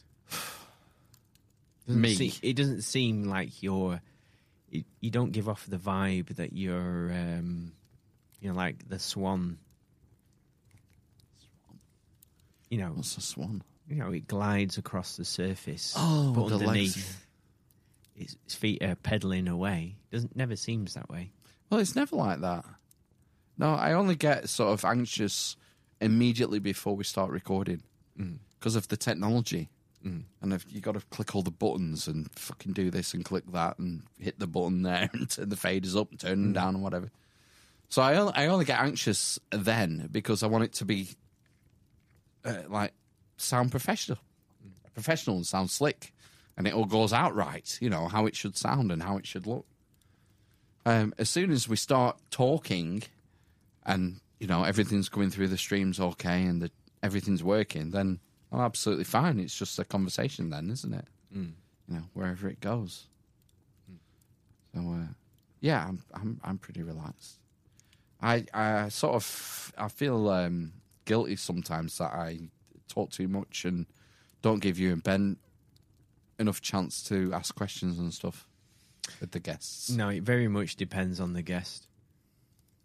So, like the last guy, I thought that was like that was another high point. Ethan? Was it Chris? No, the guy about like the fucking comet hitting the ice sheet. Fuck! Zamora. It's not Antonio. Antonio Zamora. Shit. Yeah. That was like one of those podcasts where it's like an amazing story, and it almost like the guy before. I just have that was like beyond me. That kind of that level of esoteric knowledge, no. But like other people, I feel like I can come up with a question, kind of thing. That's the difference, I think. Well, with like Zamora, we're talking about sort of hard science, really. I mean, you know, he was talking about the Carolina Bays and, you know, the comet coming down and splurging all the ice and everywhere. So, and yeah, I understand what you're saying. Where, like Ethan the week before, where we're talking more about philosophy and esoterica and stuff like that. It's like, where do you take it? It's like, like, I mean, with Antonio, it's easy. You can say, well, how fucking big were these rocks? You know, how big was the tidal wave? Or, you know, what is the spread? What's the biggest or the smallest? You know, it's easier in that way. Whereas like the week before with Ethan, it was very more experimental in a way. It's more introspective. It's more about psychology in a way as well. You see, I think you'd like these guys, like these esotericists, because a lot of them are mad young fans. Like, well, no, that's why that's why I understand why. Well, from you saying that, and that's why it makes more sense that Ryan liked them, because basically reading Jung, he draws in all of the myths, all of the religions. He talks about Islam, talks about Christianity, talks about Judaism. This is the other thing about this idea around Yahweh, which is something that's been touched upon in multiple podcasts, but never really explored, which would be something I would be really interested in getting someone on about. Just talking about Yahweh being good and bad rather than being good. Because God is, in Christianity, God is good. He's not good and bad.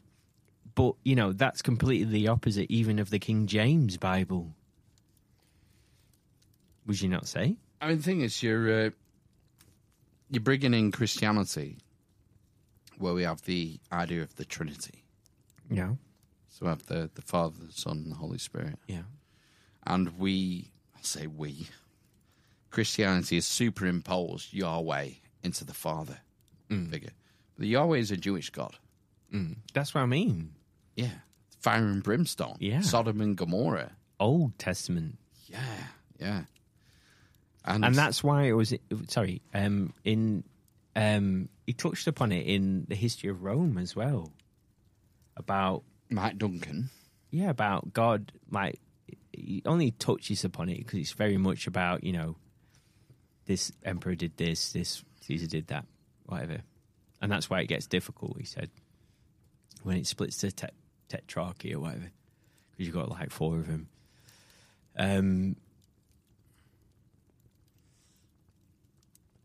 In that, the idea, it moves away from God being this like, that was it.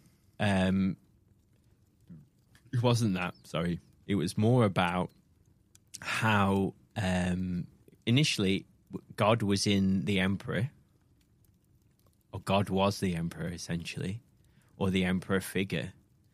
You could take that back in civilizations, you know, Berserk Seas or whatever.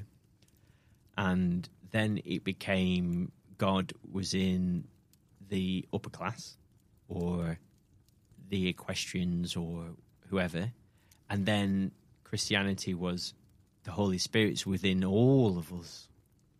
Everybody's part of God, and God knows you. I just thought that was wild, but yeah, wild would be the term, in that before that, nobody had a piece of God then. No. You'd have idols in your household. So nobody had a soul. And then that's the same. Well, it was light. It skimmed over it, but it was quite an interesting idea in that it went from multiple gods,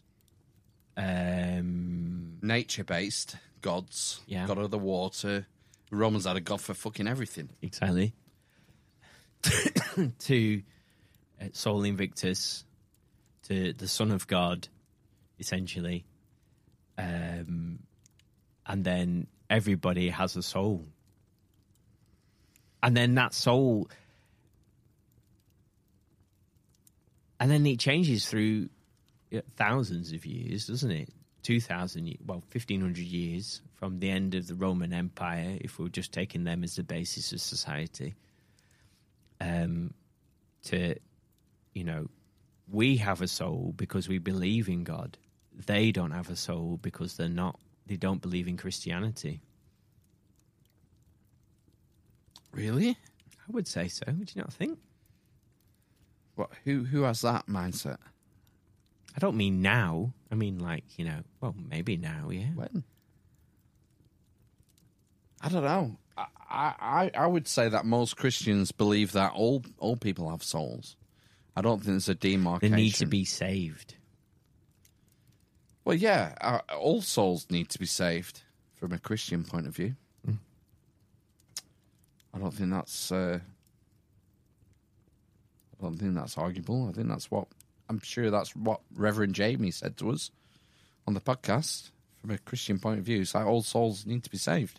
But then maybe those people don't realize they have a soul. That's what I mean. No, so, like in Roman society, people didn't have that concept of their own. Essence, soul. But I then when I'm talking about it, it doesn't make sense. So I listened to it and thought, oh, that's an interesting idea. Like, these people are just going around like NPCs, 21st century. Is it an idiom? Is that an idiom? No, it's not an idiom, is it? Or a 21st century analogy. It is, isn't it? I suppose. And then, because and I'm going to take it back 200,000 years, and just thinking about So The Paracas. Well, The elongated skulls. Well, no. I mean, so we've been around. So it was 30,000 years, 50,000 years when humans were around. Homo erectus. What were we called? Homo sapien. Homo sapien. We've been around for 30,000 years initially. Well, not even initially. 6,000 years initially. Yeah. Then 30, then 50, then 100, then 200, and then some people would argue 300. Yep. So,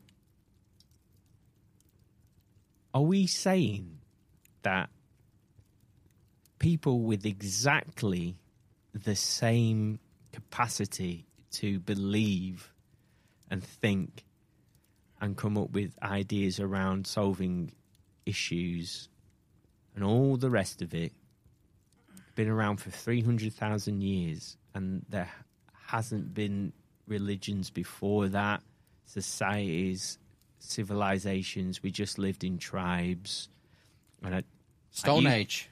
Like what you said, that, I don't mean a tribe in a derogatory kind of way, just, That was the normal way. Forever. For 300,000 years. But was it, though? Well, yeah, I think so. Do you? Yeah. But how long does it... Right, okay. So how long does it take for plastic to disappear? Plastic. Oh, is it about 10,000? How long does it Depending on- take for iron to disappear? Oh, 300. Not even that. No. Probably. Rust to nothing, doesn't it? Steel. Yeah? Nothing. So I find it very hard to believe that if the science says that, you know, Homo sapiens have been around for 300,000 years, that there hasn't been any other civilizations. Prior to writing, as we understand it, Sumerian. Well, this is the other thing, writing. So Wow. Sumerian text. But something happened, didn't it? Outside of science. 10,000 years ago. So that wiped out everything. Yeah. I fucking love Sweatman. Martin Sweatman. That idea that goes round in my head about the comets that went round the Earth, and that's the basis for religion. Yeah, so Taurids and the Perseids and wandering stars, essentially, isn't it? Yeah, and the idea that the comet split into three. I don't remember that from his book. It's probably a long not time. three, but it split, and there was a good comet, not a good comet, and a bad comet, and the bad. So basically, these things came around the atmosphere, and you saw them, and they like pelted the Earth, this huge comet or whatever, and it like destroyed the Earth or whatever intermittently. And then, but they always came round. But then it would be every 1,000 years that it would happen, and it would pelt the Earth again, destroy everything, and then 1,000 years of being okay, pelt the Earth again. This is Enki, Comet Enki, isn't it? Well, that's what it is traced back to today, isn't it? I find that a very interesting. That's mad. Yeah.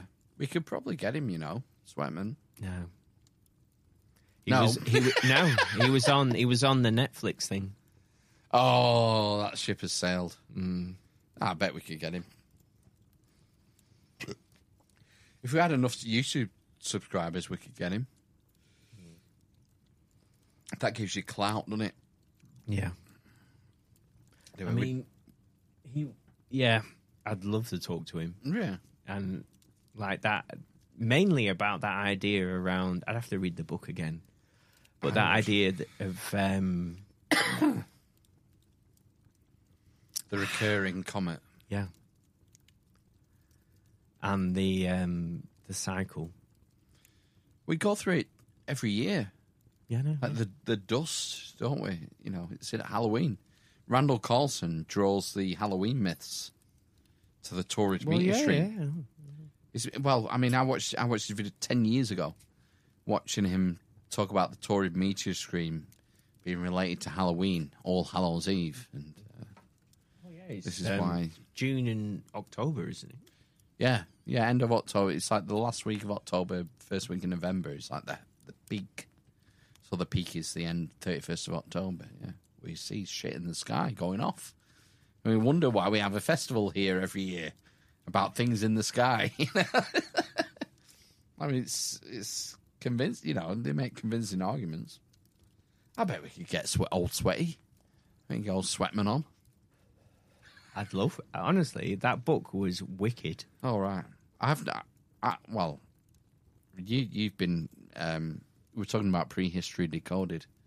You've been seriously moved by this book. I thought I enjoyed it. It didn't have as big an impact on me, I guess. Because Maybe- it was quite science based, wasn't it? He Numbers and modelling and Yeah. predictions and statistics and tried to make it science based, didn't he? well, fair play. Why not? He basically brought it down to chances. the thing is, when you're communicating to the modern person, you have to do that. Otherwise, they won't entertain it. They'll say witchcraft, burn him at the stake. So he has to do that. He has to use maths to rationalise his argument, which is good. I don't have no problem with that. This is the other thing. Is like maths. It's gay.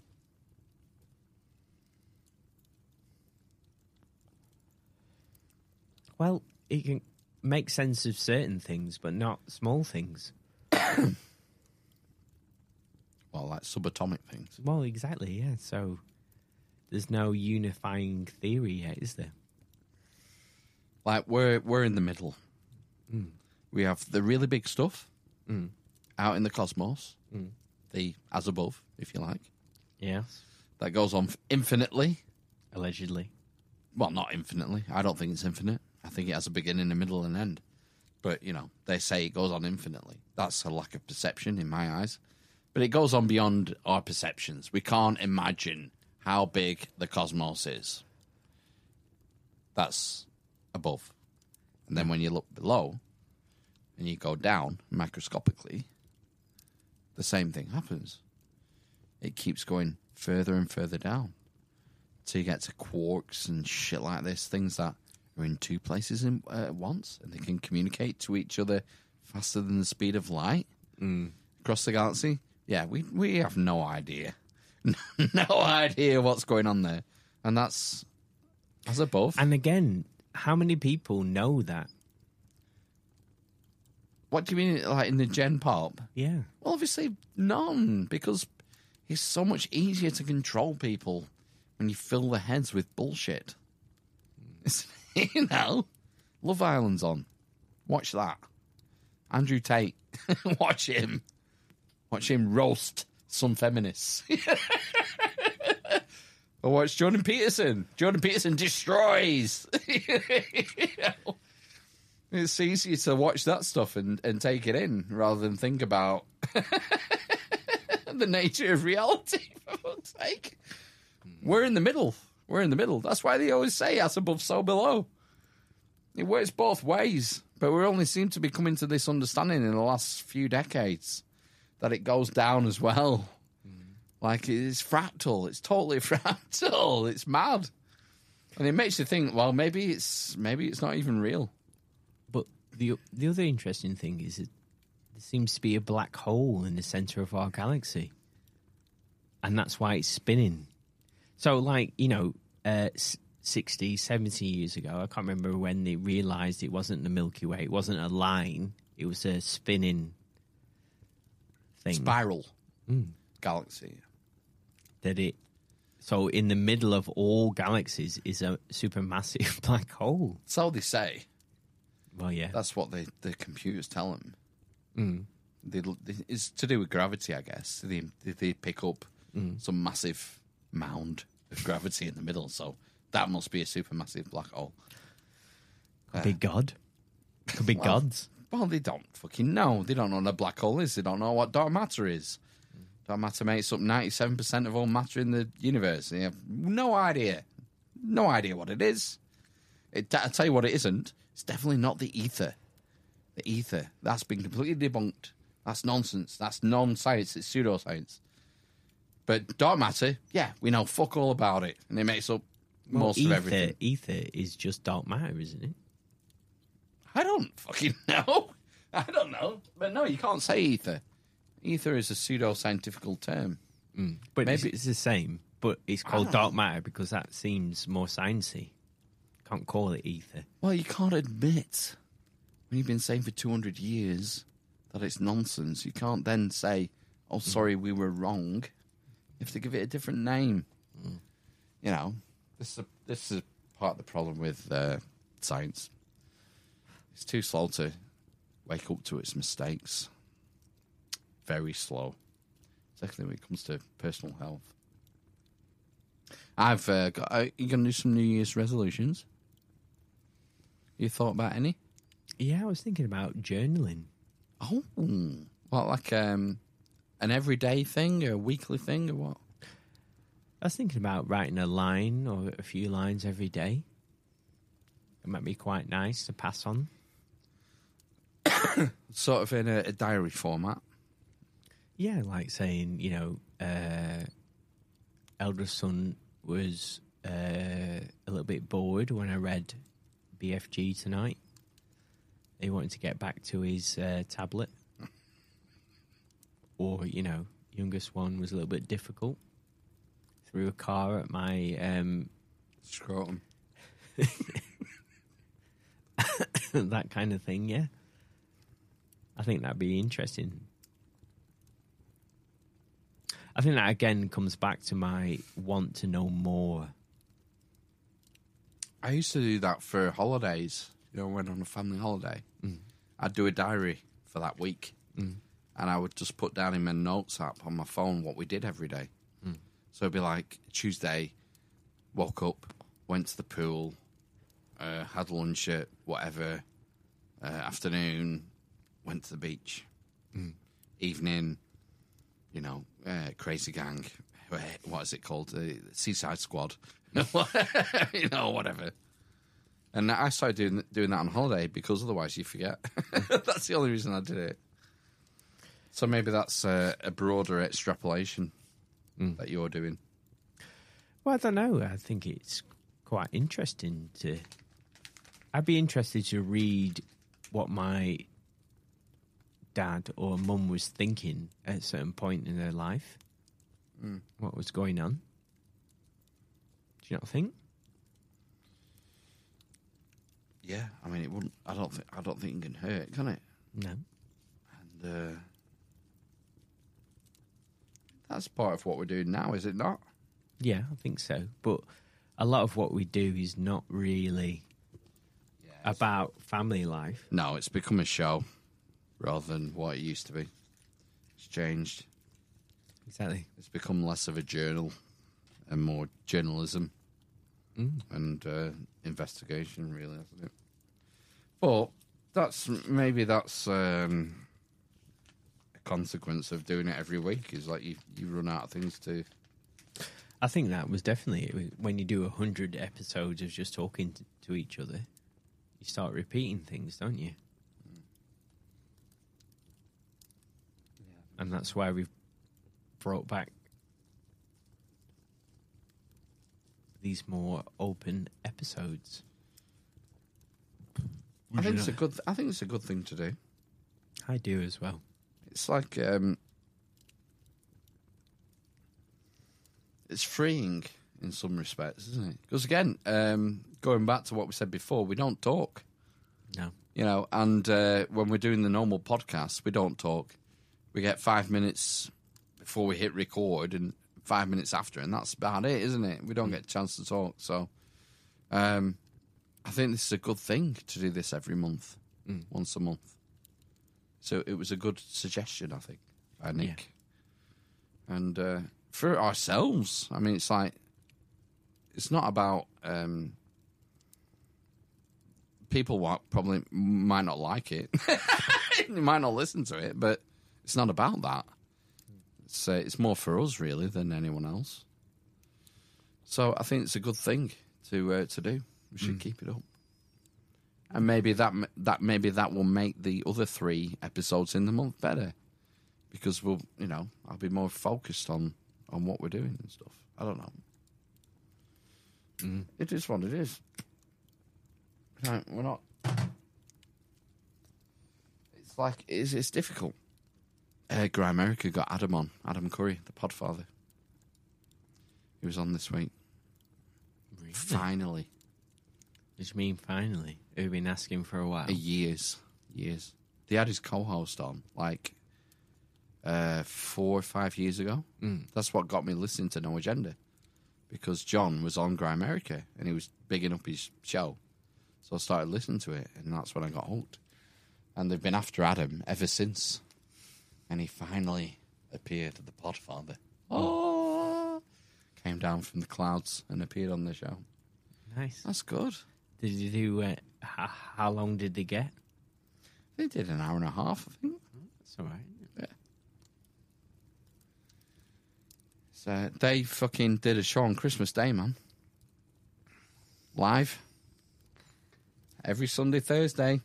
Doesn't matter what day it is. Don't care if it's Christmas Day. We're podcasting. Gramerica. No, no agenda. Oh. Did they have kids? Yeah. But they're older. They're grown up. Yeah. They're grown up.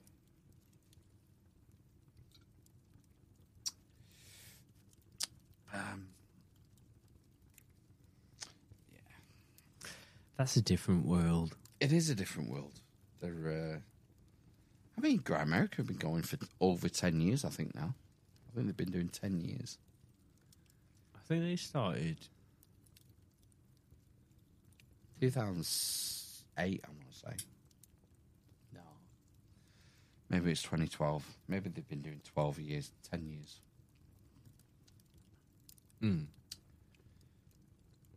No, it's got to be more than that, because I remember listening to the Joe Rogan Experience when it was December the 21st, 2012, when the Mayan calendar ended. And I'm sure I was listening to Grimerica before then. Because that's pretty much when I stopped listening to Joe Rogan, 2012. So they must have been going longer than that.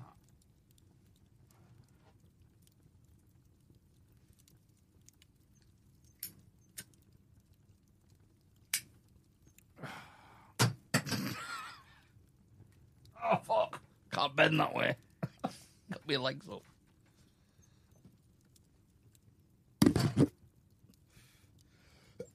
New Year's resolutions. Did he even give me one? Yeah. What? I'm going to start journaling. Journaling. That was it. Probably won't do it, like. No. No, what are your fault? What's Do it yours? for a then? week. Then give up. I've got a couple. One idea I've got is fasting. But you already do it. No, I mean real fasting. Like 24-hour fast. I want to give that a go. I've heard massive benefits from fasting. So I'm going to try that.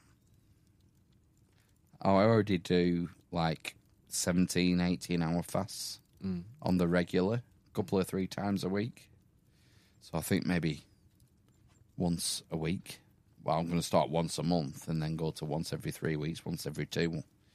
Maybe do a 24-hour fast. See if I can do it. I hear it's very good for your long-term health. It introduces this mechanism, which I can't remember the name of, where your body goes into starvation mode. So it starts eating your own cells. But obviously it starts with the diseased cells and the cancerous cells, the mal-constructed cells. So I think it's probably something... it's a weird thing, like cancer. 1 in 3 deaths now is cancer. Like 20 years ago, it was 1 in 4. 50 years ago, it's 1 in 100. It's like it's what kills everyone. It's going to be what kills everyone. And I'm pretty convinced that it's all lifestyle that causes this shit. And so maybe there are ways we can tweak our lifestyle to help it. The other thing I learned about cancer, and I can't remember the technical term for it, but like your normal cells, they feed off sugar, fat, protein. That's the fuel.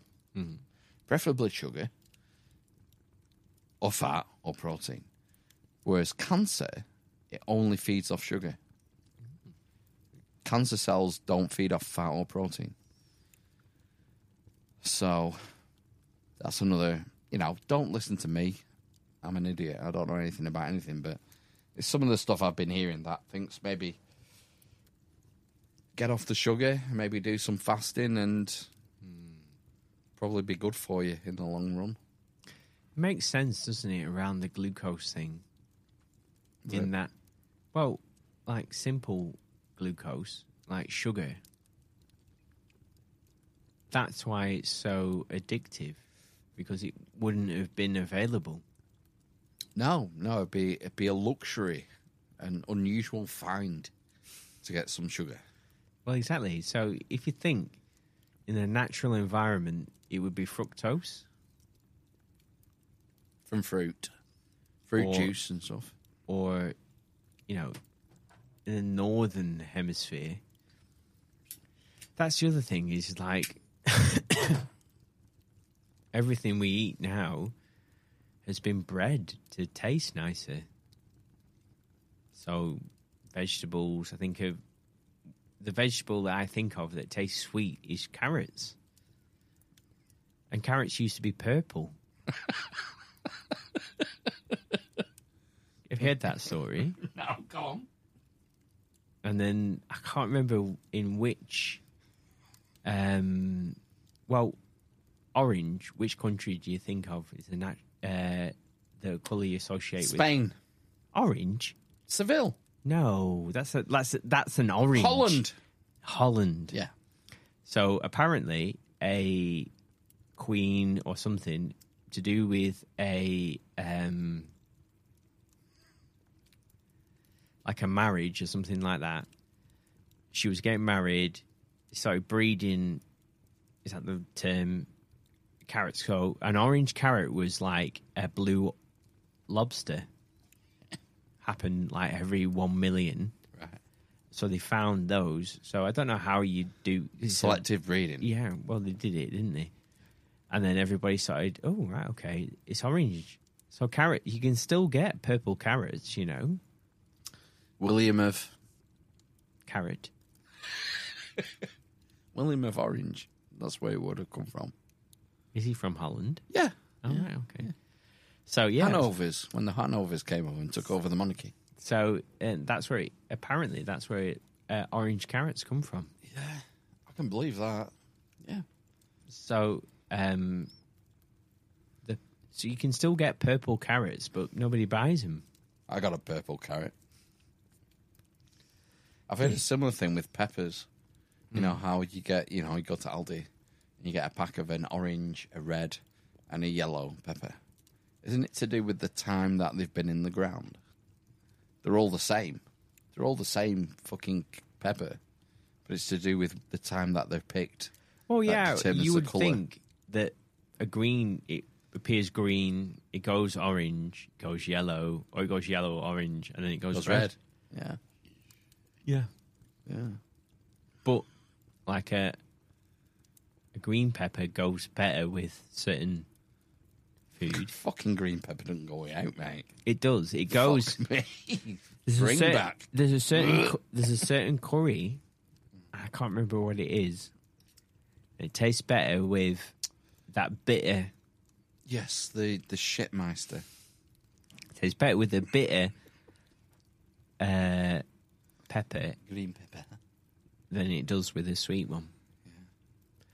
But that's the same. Bollocks. That's a ripening fruit, isn't it? Yeah, we're sort of out of touch with our food, aren't we? We don't. It's just there on the shelves. We don't take any ownership or interest in where it comes from.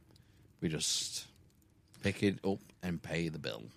Well, I make a point of reading the label of where all. So I've been buying grapes throughout the year, and they're from Peru now, South Africa. It goes from they can extend a polytunnel extends the growing season by 3 months, I think. So, like strawberries, you can get strawberries from the UK up until about October, November in a polytunnel. But then it swaps around to the southern hemisphere. So you start flying in strawberries from Peru, Egypt, Morocco,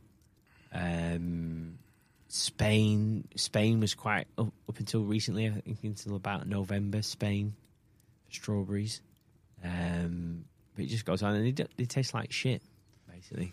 They don't It taste tastes very- like shit. Well, they don't taste The like southern shit. hemisphere. Is that because they've been shipped? Well, they just don't taste of anything. Don't taste of anything. No. I said this before. I said the best tasting. What do I eat? It's not munch too. Pussy. Always. Sugar snap peas. The best tasting sugar snap peas are from Morrison's, and there's a 6-week period in the summer when they taste nice. They actually taste sweet Yeah, because that's when they're in season. in Probably. the UK, and they've not Yeah. been shipped from Kenya. Yeah. So I get loads of stuff from Kenya, Peru. It's basically Kenya, Peru, and India. Do you know what they can't fuck up? Eggs. Eggs are eggs. Don't matter where they come from. They always taste good. I think there's a difference in the gelatinous. So they can be more watery From where? What do you mean? the older they are. Oh, if they've gone off. Well, do you do that saucepan trick where you No. put them in saucepan? No. Right. Just eat them. If they float, they're fucked. They don't go off. If you fucking crack, like I've eaten a 2-week-old, it says like, best before, eat before or something on the Yeah. side, doesn't it? And I've had them 2 weeks after that, and they're fine. Yeah. I'm sure I have, but I put them in water first, and if they're on the turn, it's just not worth it for me. I just chuck them away. No. That reminds me, I've got some black pudding in the fridge. Got it before Christmas. I like to treat myself to a fry up someday between Christmas and New Year. I think that day might be upon us. Have you not done it already? No, still been eating the beige. Just everything's beige. Pork pie, sausage rolls.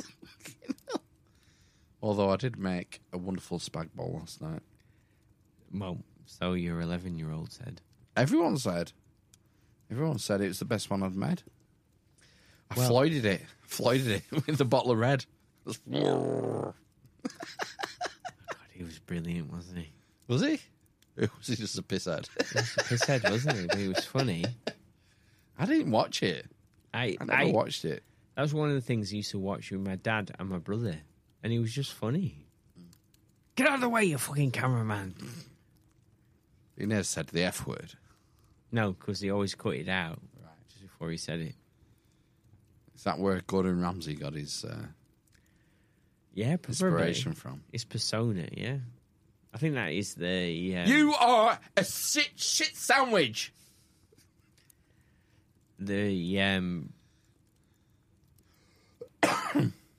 Yeah, that's basically where it comes from. I think that's just the culture in kitchens where you just fucking abuse each other for some reason. I get the impression it's like building sites with like the rip taking and the sweaty. It seems like a hyper masculine workplace Yeah. to me. That's my impression. I don't know if it's true or not. Maybe it's different now. No. But you think about like Marco Pierre White sweating away, Yeah. with a massive knife in his hand, not taking any shit. Is he? I still put Worcester sauce in everything because of him. Because of Marco Pierre White. Puts Worcester sauce in everything.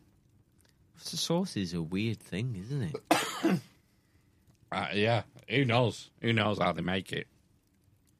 No fucking idea. It's brown. the Earl of Worcester, wasn't it? What, you invented it? Allegedly. It was probably one of his kitchen staff. Yeah. Sure. I'm sure he didn't invent it. I mean, what is it? It's like brown piss, isn't it? Well, this other thing, there's this sauce called browning. Is it called browning? Is it called brown sauce? It's like a Caribbean thing. Oh. It's not brown sauce. And I think it's like concentrated, when like you boil bones to make a broth and then they just concentrate it down, basically. So I think it's like a beef broth. And Like you- a bovril. Yeah, but then you boil it more. Right. Concentrate. And do they keep it going forever? It moves from one house to the other kind of thing. No. No. in a Because bottle. that's the thing with bread. Like the yeast, like the initial component for baking bread, they have like heritage yeast that's 300 years old that they use to put into the bread to make the bread. Right. Maybe it was. I thought it was a similar thing to keep this bone broth going forever. No, it's just like Bovril.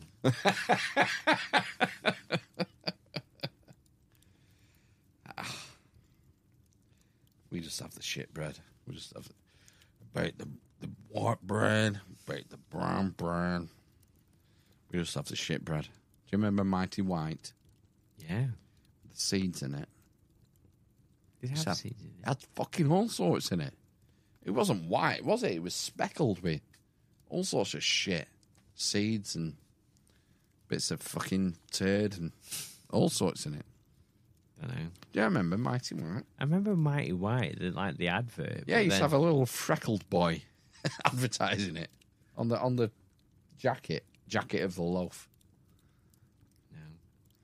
No. I remember my favourite bread was milk loaf. Really? Whiter than white. Oh god! And they made it with milk. Gosh. But the more, when I say learned about bread, loads of bread is made with milk. It's the sugar, basically. So to make like a leavened bread, you need sugar in it in order for the yeast to. So Activate. so an unleavened bread is just bread, but it doesn't get the air pockets. That's the difference. It's just more dense, essentially. I don't know about it. Mother-in-law used to bake bake the brown bread, bake the white bread, and she'd do like the sourdough bread and stuff like that, and that was really good. It was like real bread. Her granddad was a baker. He baked the brown bread, he baked the white bread. Well, this is the other thing, isn't it? That you had a baker, you had a grocer, you had a butcher. Candlestick maker. Exactly. And then it's all just been unified in a supermarket. Yeah, it's probably not good for us, Mum. It's probably really bad. What are you going to do? What are you going to do? You're going to go start your own fucking farm, are you, Tommy? I don't fucking think so. Yeah. mate. What? I don't watch, what's it called? You're trying to Peaky fucking Blinders. Yeah, I don't watch it. So. You don't fucking matter. Just call me Alfie. Did you watch it to the end? No. There you go. No. I don't watch anything to the end. I didn't watch Westworld. I gave up in that on season 2. I got halfway through season 2 and went, whoa, this is taking a dive. You still watching that? Westworld? Still going, isn't it? I think I watched the latest season. It was awful. It's been cancelled, I think, now. It was Congratulations. genuinely awful, the last one. Well, yeah. They can't make it good anymore. They really can't. That was HBO. They made House of the Dragon. Yeah, but, you know, we'll see. We'll see what happens with House of the Dragon. I think we're beyond the pinnacle of TV anyway. Absolutely. Yeah. I need to go home now. It's like 20-1. Is it? Can't see clock for Rizzlers. Filters. All right. We'll sign off then for 2022. Happy New Year. Happy New Year to you. I'm not doing it. Staying in. Won't be doing it. Going to a party across the road. Right. Rave. Yeah. Can I come? No. It's ticketed. Is it? Right, fair enough. I might crash. Okay, crash. No? No. All right. Right. We'll sign off then. See you next year. Yeah. Jehan Sator. Got Dave Matheson coming in. Who knows? Lots of good stuff, I think, coming next year. I'm looking forward to it. Another fantastic year of podcasting is on the way. Yeah. Praise Jabalon. And all the heal him. Sayonara.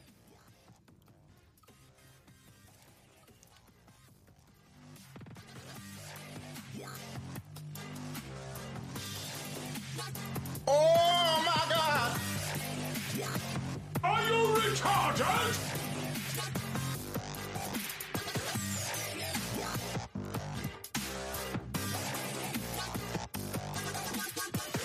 I like it when it gets a little soft. So it's a two-hander. Have I got a hot one for you today? Based Sigma Chad. Fuck my inner asshole. It was massive. I love you. They know what they're doing, Leia. Congratulations on becoming a doctor of thugonomics. Nikita goes, my darling queens. That's it, man. Game over, man. Dog-faced Game pony over. Okay, I'm a Marxist.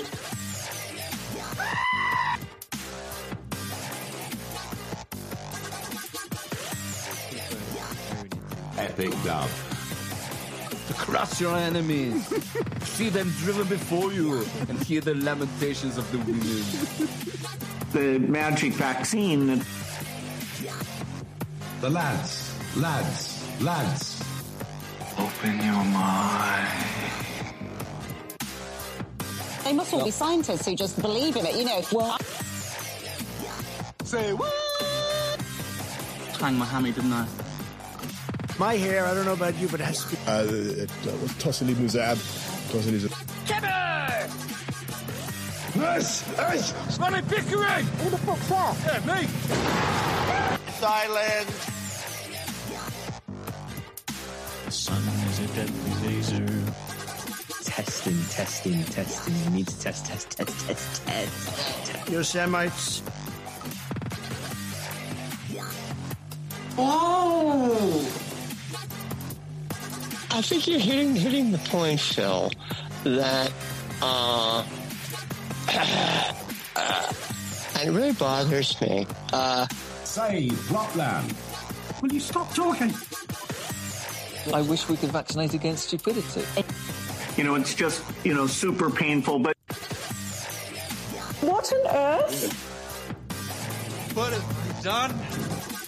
What have I done? Because we've been bored and we want to have fun. Will you stop talking? I can't save you if you're not wearing a face mask. That's impossible! Is what it is. Well, it is what it is because you are who you are. That's why it is. Jesus Christ. I'll lead an effective strategy to mobilize true international effort to pressure. I imagined the carrot was my penis. Execute order 69, dude! Oh! Crush your enemies. See them driven before you and hear the lamentations of the women. Put on your fucking muzzle if you go to the shop. If there's anyone out there that can do the real Chewbacca sound, I might marry you. May I ask you a question? Did you catch The magic vaccine. literally. The best, mate. I'll lead an effective strategy to mobilize true international effort to pressure. It also holds polluters accountable. If there's anyone out there that can do the real Chewbacca... Okay, I'm a Marxist. Put on your fucking... They must all be scientists. You're lying. Delightful! I like it when it gets a little soft